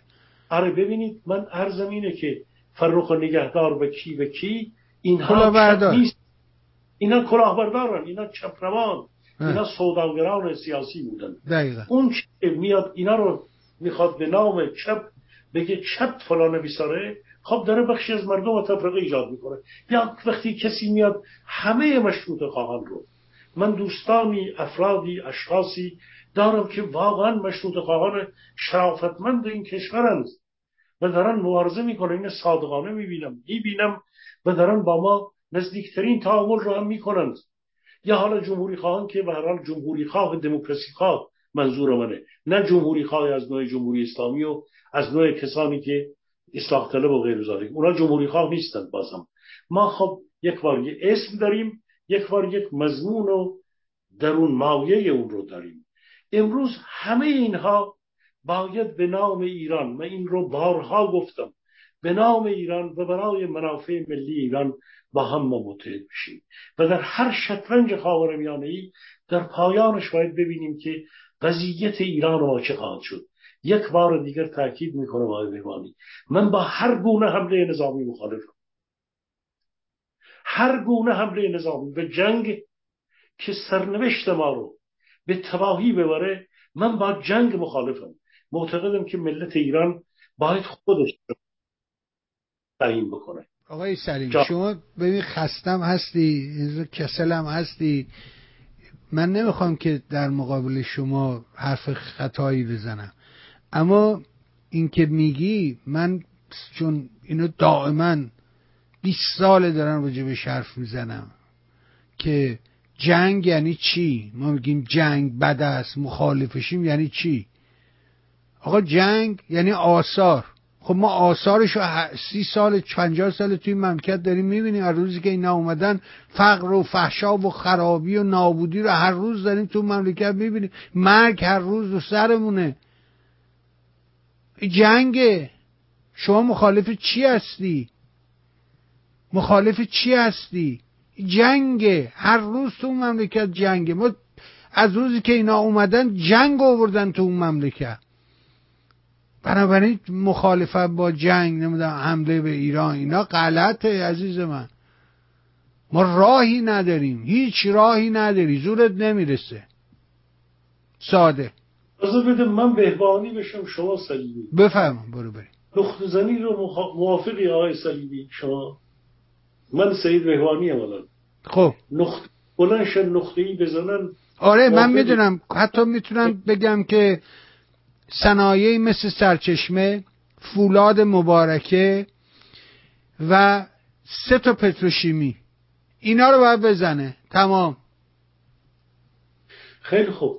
ببینید آقای بهبانی، حالا دوباره شما آقای بهبانی بنده سلیمی. آره بذارین یه روز دیگه که سر حال بودین این جمله حالا که وارد چیز شدیم یه خورده چرت ما رو بقول خود پروندی، بذار یه چیزی بگم. من فکر می‌کنم آقای بهبانی این روز خواهد اومد که اینها مراکزی از سپاه پاسداران رو خواهند. نه اینایی که من گفتم فولاد مبارکه، صنایعی مثل سرچشمه، 3 تا پتروشیمی، همین. هیچ جا دیگه نمیخواد بری. اینا تمامه، کارشون تمامه. منبع درآمدشون ایناست. اینا باید یه روزی دفعه دیگر شما توضیح بدی و من بشنوم که چی باید زده بشه اگر میخوام بزنن و چرا اینا. برای من روشن نیست، ولی خب بحث ما بسیار جالب پایان پیدا کرد. من هم عزیزم بعدم در مورد رضا پهلوی، نه و رضا پهلوی بدبخت بیچاره میگه آقا من نه شاه میخوام بشم نه نمیدونم ناقارچی میخوام بشم. من از این شرایطی که دارم میخوام استفاده کنم، کمک کنم به مردمم. و شما درست میگی، زدن این کار غلطیه. من 100% با رفتار همسر ایشون مخالفم، خیلی بیش از هر کسی که شما فکر کنی. و ایشون بیشترین ضربه رو داره به همسر خیلی آدم نادانه دیگه، برای اینکه آدم جاه طلب و نادانیه. یعنی واقعا نادان. شما نگاه کنید هر چی که امروز در ایران هست، مگه راجب مرجویی حرف نمیزنیم؟ راجب مرگ مرجویی مگه نی؟ مرجویی رو کی آورد توی صحنه؟ شهبانو فرح پهلوی. ما هر چی داریم تو مملکت، تو عرصه هنر، تو عرصه سینما، تئاتر، نقاشی، اپرا، باله، هر چی شما نگاه میکنید. اصلا خود بیچاره میگه که من یه سری از این تابلوها رو اون موقع میخریدم برای روز مبادا، چون این کاره بوده. میگه من اینا رو میخریدم واسه روز مبادا، فردا گرون میشه، یه انباری داریم اینا رو میذاریم تو انباریمون. بابا اون زن خیلی کار کرد تو اون مملکت، خیلی اون زن کار کرد، اصلا هم ادعا نکرد. بانو، اون کسانی که نزدیکن میشناسن اون رو بانو خطاب. بانو هیچ خطایی نداره. شما نگاه کنید در ظرف این 50 سال این هم تو فرنگ پاپاراتسی هم دنبالشه، یه دونه عکس خلاف نداره بابا. نه با چه میدونم رفتم با مربی فلانم، این حرفا چیه بابا؟ نه بابا شخصیت داره اون زن ملکه است. اون واقعا ملکه ایرانه. شما نگاه کنید در این سن دهه 90 عمرشه، ببینید چه رفتاری داره، چجوری رفتار میکنه. نه بابا این یه بچه فسقله پریده وسط، من نمیدونم رهبر منم رهبر تویی، یکی مثل اون یکی، هیچ فرق این دوتا با هم ندارن.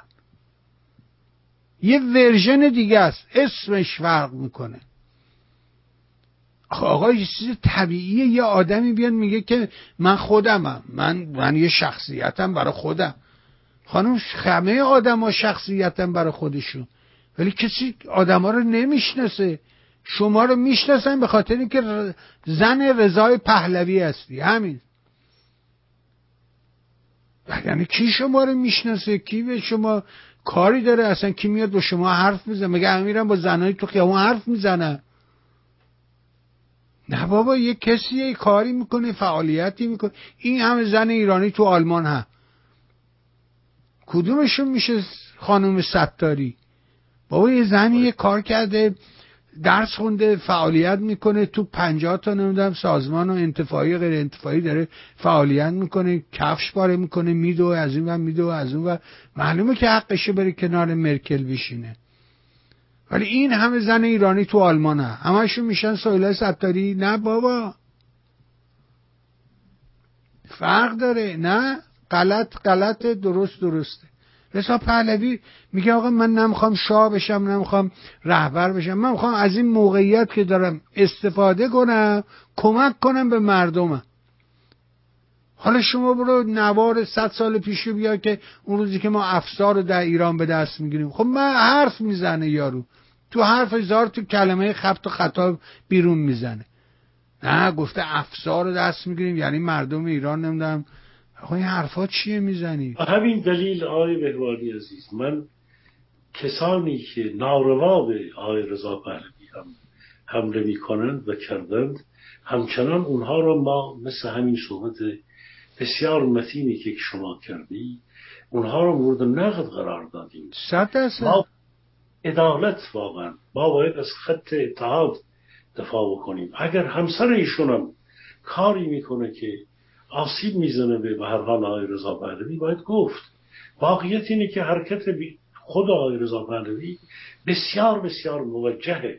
خیلی اشتباهات او هم بسیار کم و ضمناً در مورد به هر حال شهبانوی ایران خانم فرح پهلوی تمامی فرمایشات شما رو من میپذیرم. ما نسل ما نوجوان بودیم، کارهای ایشون رو دیدیم، آثار حرکت ایشون رو دیدیم و واقعیت خوب آقای بهوانی، بدم بده، بقول اون پرنده میگه بده، خوبم خوبه دیگه. وقتی ما ها رو نمیتونی ادا در بیاری میافتی. ایشون خودش بوده و واقعا در چهره جهانی ما به عنوان یک بانوی متشخص خب اعتبار داده به زنان ایرانی. مثل خود نسرین ستوده، نرگس محمدی، سهیلا حجاب، فاطمه سپهری. خب این زن تازه مشهورتر، شناخته شده تر، این بانو و قابل احترامه. او باید بره الان 5 کتاب بخونه اول، بعدم بیاد بره سخنران اوله. آقا ما که نگران نیستیم که ما این چیزا رو دیدیم، خودمونم 1000 جا بودیم. بعد بره سخنران افتتاحیه باشه، 5 کتاب بخون خانم شما. آخه این همسرت میبینی به هر حال ایشون سالها خاک خورده، امروز میتونه. و معلمای خوبی بالا سرش بودن بابا جون. این از دوره بچگی بالاخره معلم داشته، مربی داشته. خود آقای دکتر ودیعی اینجا تعریف کرد، ویدیو داره، صحبت کرده، میگه اعلیحضرت بنده رو احضار فرمودن که آقا برو اینو معلم این بشو، اینو تعلیمش بده. میگه تو فرانسه گذاشتمش تو ماشین، باهاش حرف زدم، اینجور کردم اونجور کردم.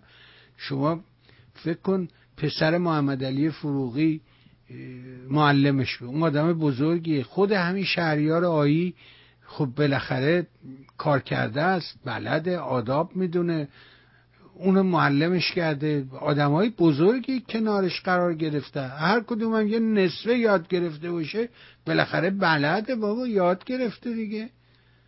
اون تفاوت داره با من، با دیگری. حداقل اینا رو باید دیگه بفهمیم دیگه. آقا ممنونم ازت، سپاسگزارم، خستت کردم امروز. نهایت سپاسگزارم. 10 دقیقه آخر ما خیلی خودمانی شدید. همیشه باید خودمونی باشیم. خودمون داریم. قربان بسیار عالی. منم خسته نباشید میگم به شما. امیدوارم که مخاطبان ما رو هم خسته نکرده باشیم. به هر حال ما از دل حرف زدیم. امیدوارم که به هر حال زیاد پرت نرفته باشه. همینطور. شما خوش. ممنون مثل همیشه برای خودت، عزیزانت، خانواده محترم و گرانقدر، همسر دانشمندت، از صمیم قلب آرزوی بهترین دارم تا فرصت دیگه. ممنون از شما آقای سلیمی، سپاسگزارم. سپاس همراهی کردید. به هر حال با تشکر از تک تک شما خوبان نازنینان که این برنامه ها رو دنبال میکنید، مثل همیشه برای شما هم آرزو میکنم روز و روزگار اونجوری که دلتون میخواد براتون باشه. امیدوارم این برنامه ها کمکی به ما کرده باشد. تشکر. در انتظار ماه به پایان رسید، هزینه ها بر سر جایش استوار. اگه میتونی ما رو حمایت مالی هم بکنید، فقط نگاه نکن، دست نزن، چی به ما پر از کف هست، مردم کف میزن. ممنون.